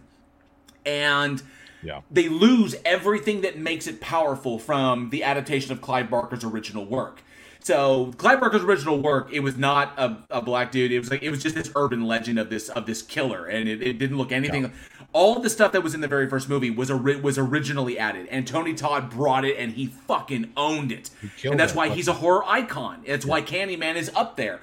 But then just the I don't know what happened in this one, and I know Tony Todd brought his all. He's a professional. He's not gonna he's gonna work with what he's got. I do like the improvements kind of in the practical effects of when he opens up the coat and everything, and it's the lungs were breathing, and I like what they did with that, but it was cheap, and it was just a knockoff of what it is, and I don't think it was, like I said, it was hackneyed and unbecoming. It's it's one of those late '90s CW style horror films. Every horror movie that came out, late '90s, early 2000s had that stupid CW look to it, and that's the reason why they got Titties McGee, who doesn't show us titties. It became more on looks than it is on performance, because Virginia Madsen does a stellar performance in the first one. I love Tony Todd, and Tony Todd does a fantastic job in the first one. But if Virginia didn't bring it, that movie wouldn't have held up as well, because it's all from her perspective and her journey. It's her story, yes. It is. It's her story. And so she does such a fucking compelling job. And that's what really solidifies that movie Candyman is great. Yeah. And then you just take all that away and you get some Playboy Playmate, which, I mean, I'll be honest with you. I've never seen a Playboy Playmate in a movie that said, "That's, you know what, she really did act well." You mean you didn't like Barbarella? Oh yeah, or was it Barb Wire? Barb Wire, that's what it was. Barb Wire or Victoria Silverstedt in basketball, kind of thing. Victoria Silverstedt, Playmate of the Year. Jenny McCarthy was funny in basketball, so there's that. Doing what Jenny McCarthy does best. Sucking the chrome off a trailer hitch.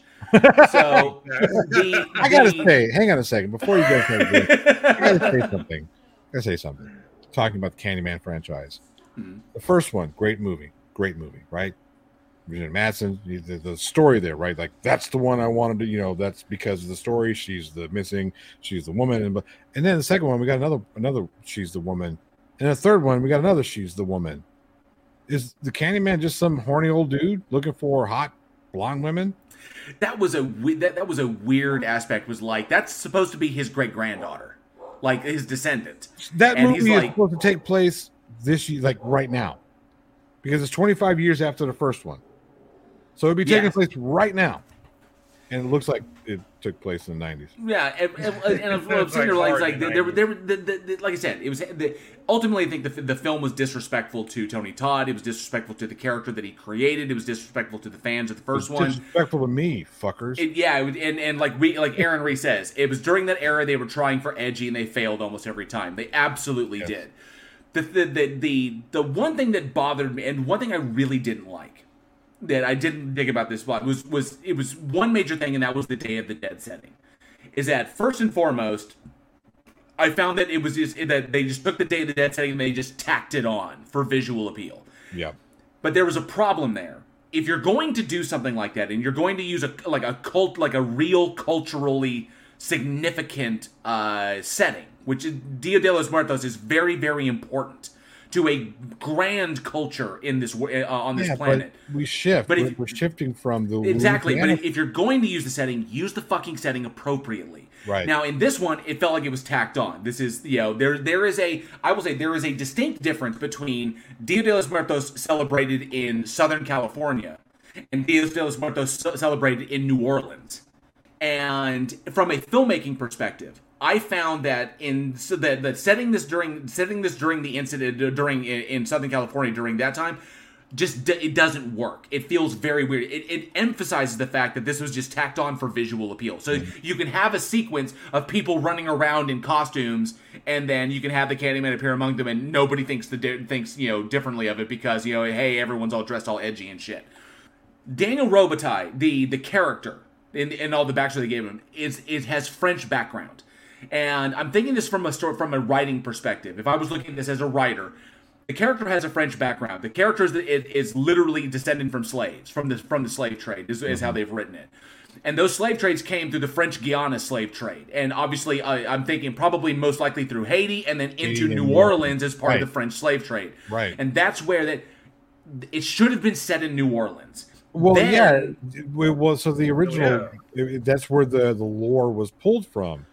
And even though the second one is a terrible movie, they still stuck to that French Quarter lore. And this one here, like, right. Nah, we're imagine those sequences set around Lafayette, right, or set around the French Quarter. Oh, yeah. Right. Those would have been amazing, and it wouldn't have felt like we're just like grabbing this to throw it in there, because when you just do that, it's highly disrespectful of the culture that you're representing, because you're not really representing them. You're just using them as a prop, and that just stood out like a sore thumb. Setting it in New Orleans would have been a smarter decision, because then you could say it's taking place during this time, but the history and the culture of New Orleans and its ties to that time period would have played better, and it would have been more honest to the story. Exactly. Not to mention it would have been a part of the actual lore that they took 2 films to build. So I found it to be just ultimately disrespectful of the icon. It's no wonder that it almost killed the franchise. But it did kill the franchise. It kind of did kill the franchise. Yeah. And it took Jordan Peele after Get Out and Us. He had and all of his work, gigantic fucking home runs.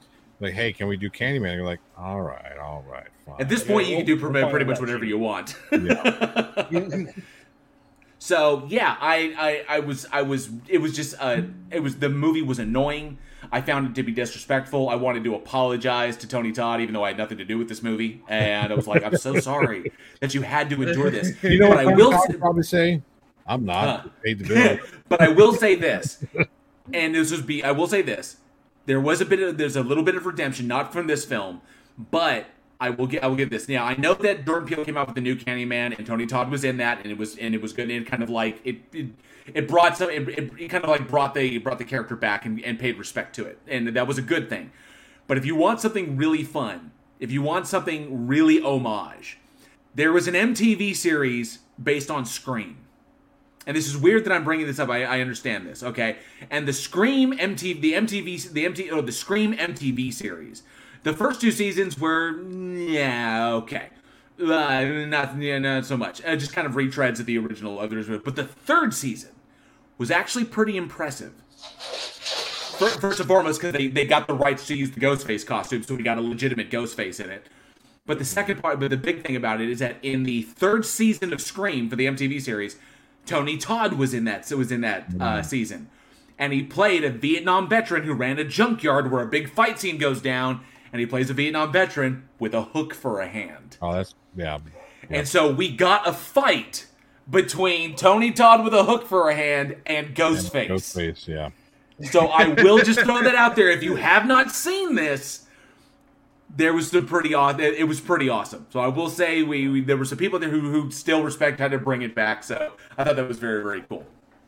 But yeah, the fact that is the only redeeming thing from Candyman 3 tells you how good of a movie Candyman. Yeah, it's just not great. And then, unfortunately, it did kill the franchise, and of course, because Tony Todd is just a fucking living legend. And such a classy dude. Fortunately, we'll always respect him, and thank you, Jordan Peele, too, for reinvigorating the franchise, because hopefully we can get more. It may not be with Tony Todd. He may have hung it up, but hung up the hook.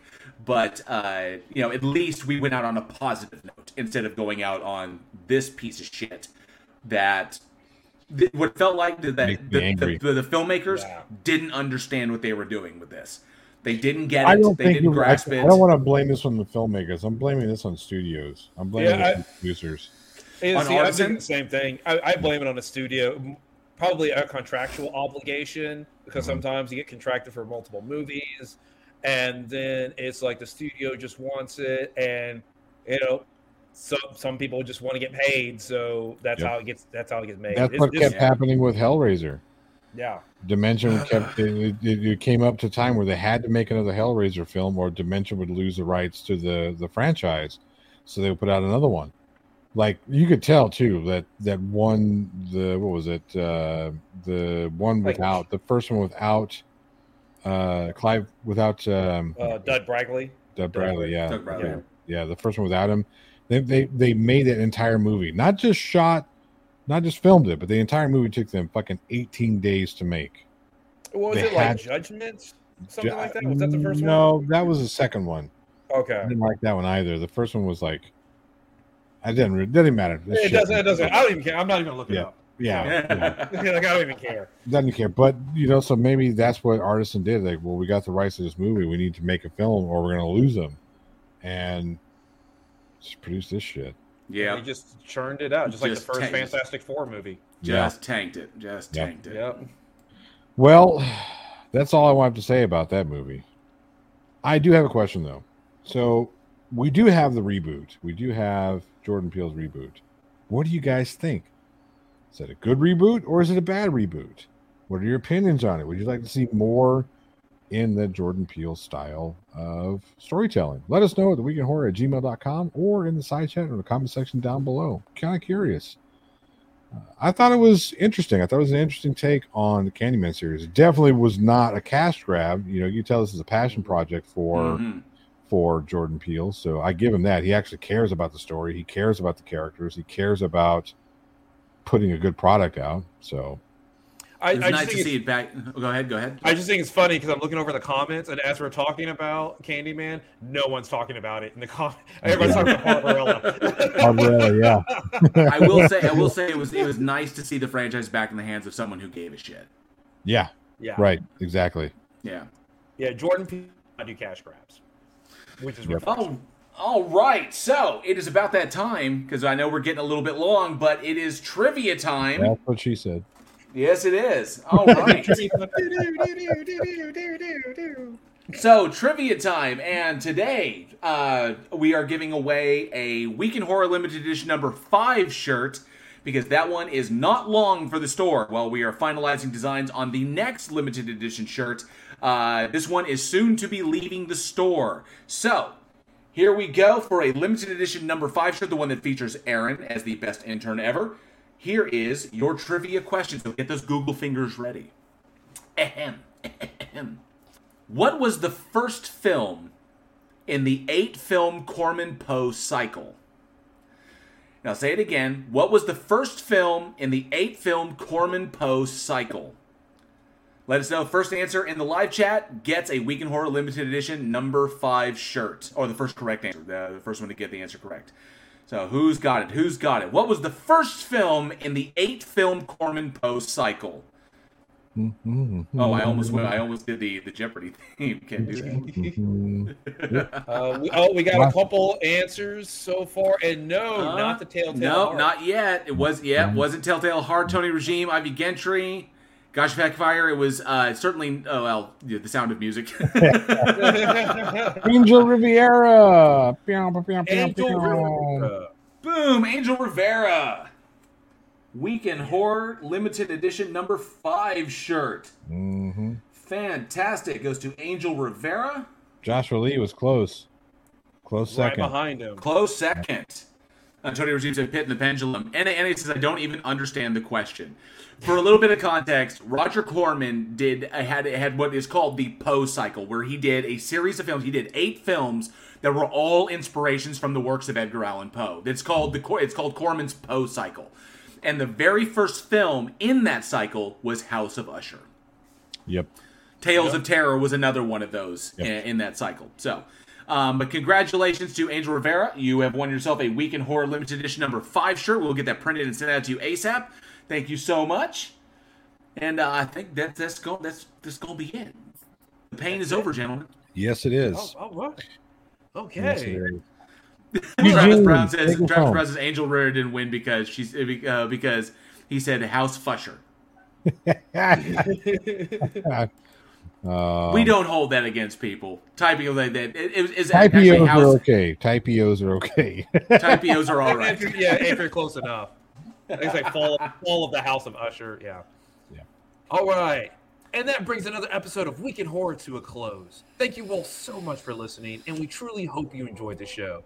Join us next week when we look back at the werewolf prequel, Jacobs, Back to the Beginning, the indie slasher, The Butcher, the torture porn extravaganza, Captivity, and the quiet terror of Found. A massive shout out to all of our amazing patrons who continue to help us make Weekend Horror the incredible success it has become. Thank you all so much. Joshua Olson does all of our amazing artwork for his show, and his designs are incredible. Hit his store up at www.badsamurai.store. Remember, www.badsamurai.store. For more horror fun, be sure to follow us on all the socials for daily horror posts. And be sure to combat the evil algorithm by dropping a comment, liking, subscribing, and smashing the living fuck out of that bell. And lastly, if you love what we do here and you would like to and are able to support our production, you can by joining and enjoying the tasty benefits of one of our many Patreon tiers. But if Patreon is not your favorite stocking method, you can always support us directly through our PayPal. Links to everything, including our Discord community, where you can hang out with us, are all in the description below. And remember, the goal is global horror domination, and we can't do it without you. We can't do it without you, our amazing audience. So pretty please, with severed, infested head of Clint Howard on top, go share the absolute fuck out of our little show. Thank you all for being the greatest audience a podcast can have. I'm Eugene. I'm some fat guy. And I'm JL. And we'll see you next week. And as always, stay scared. I'm going to get you to say your fucking name eventually. Your fucking name eventually.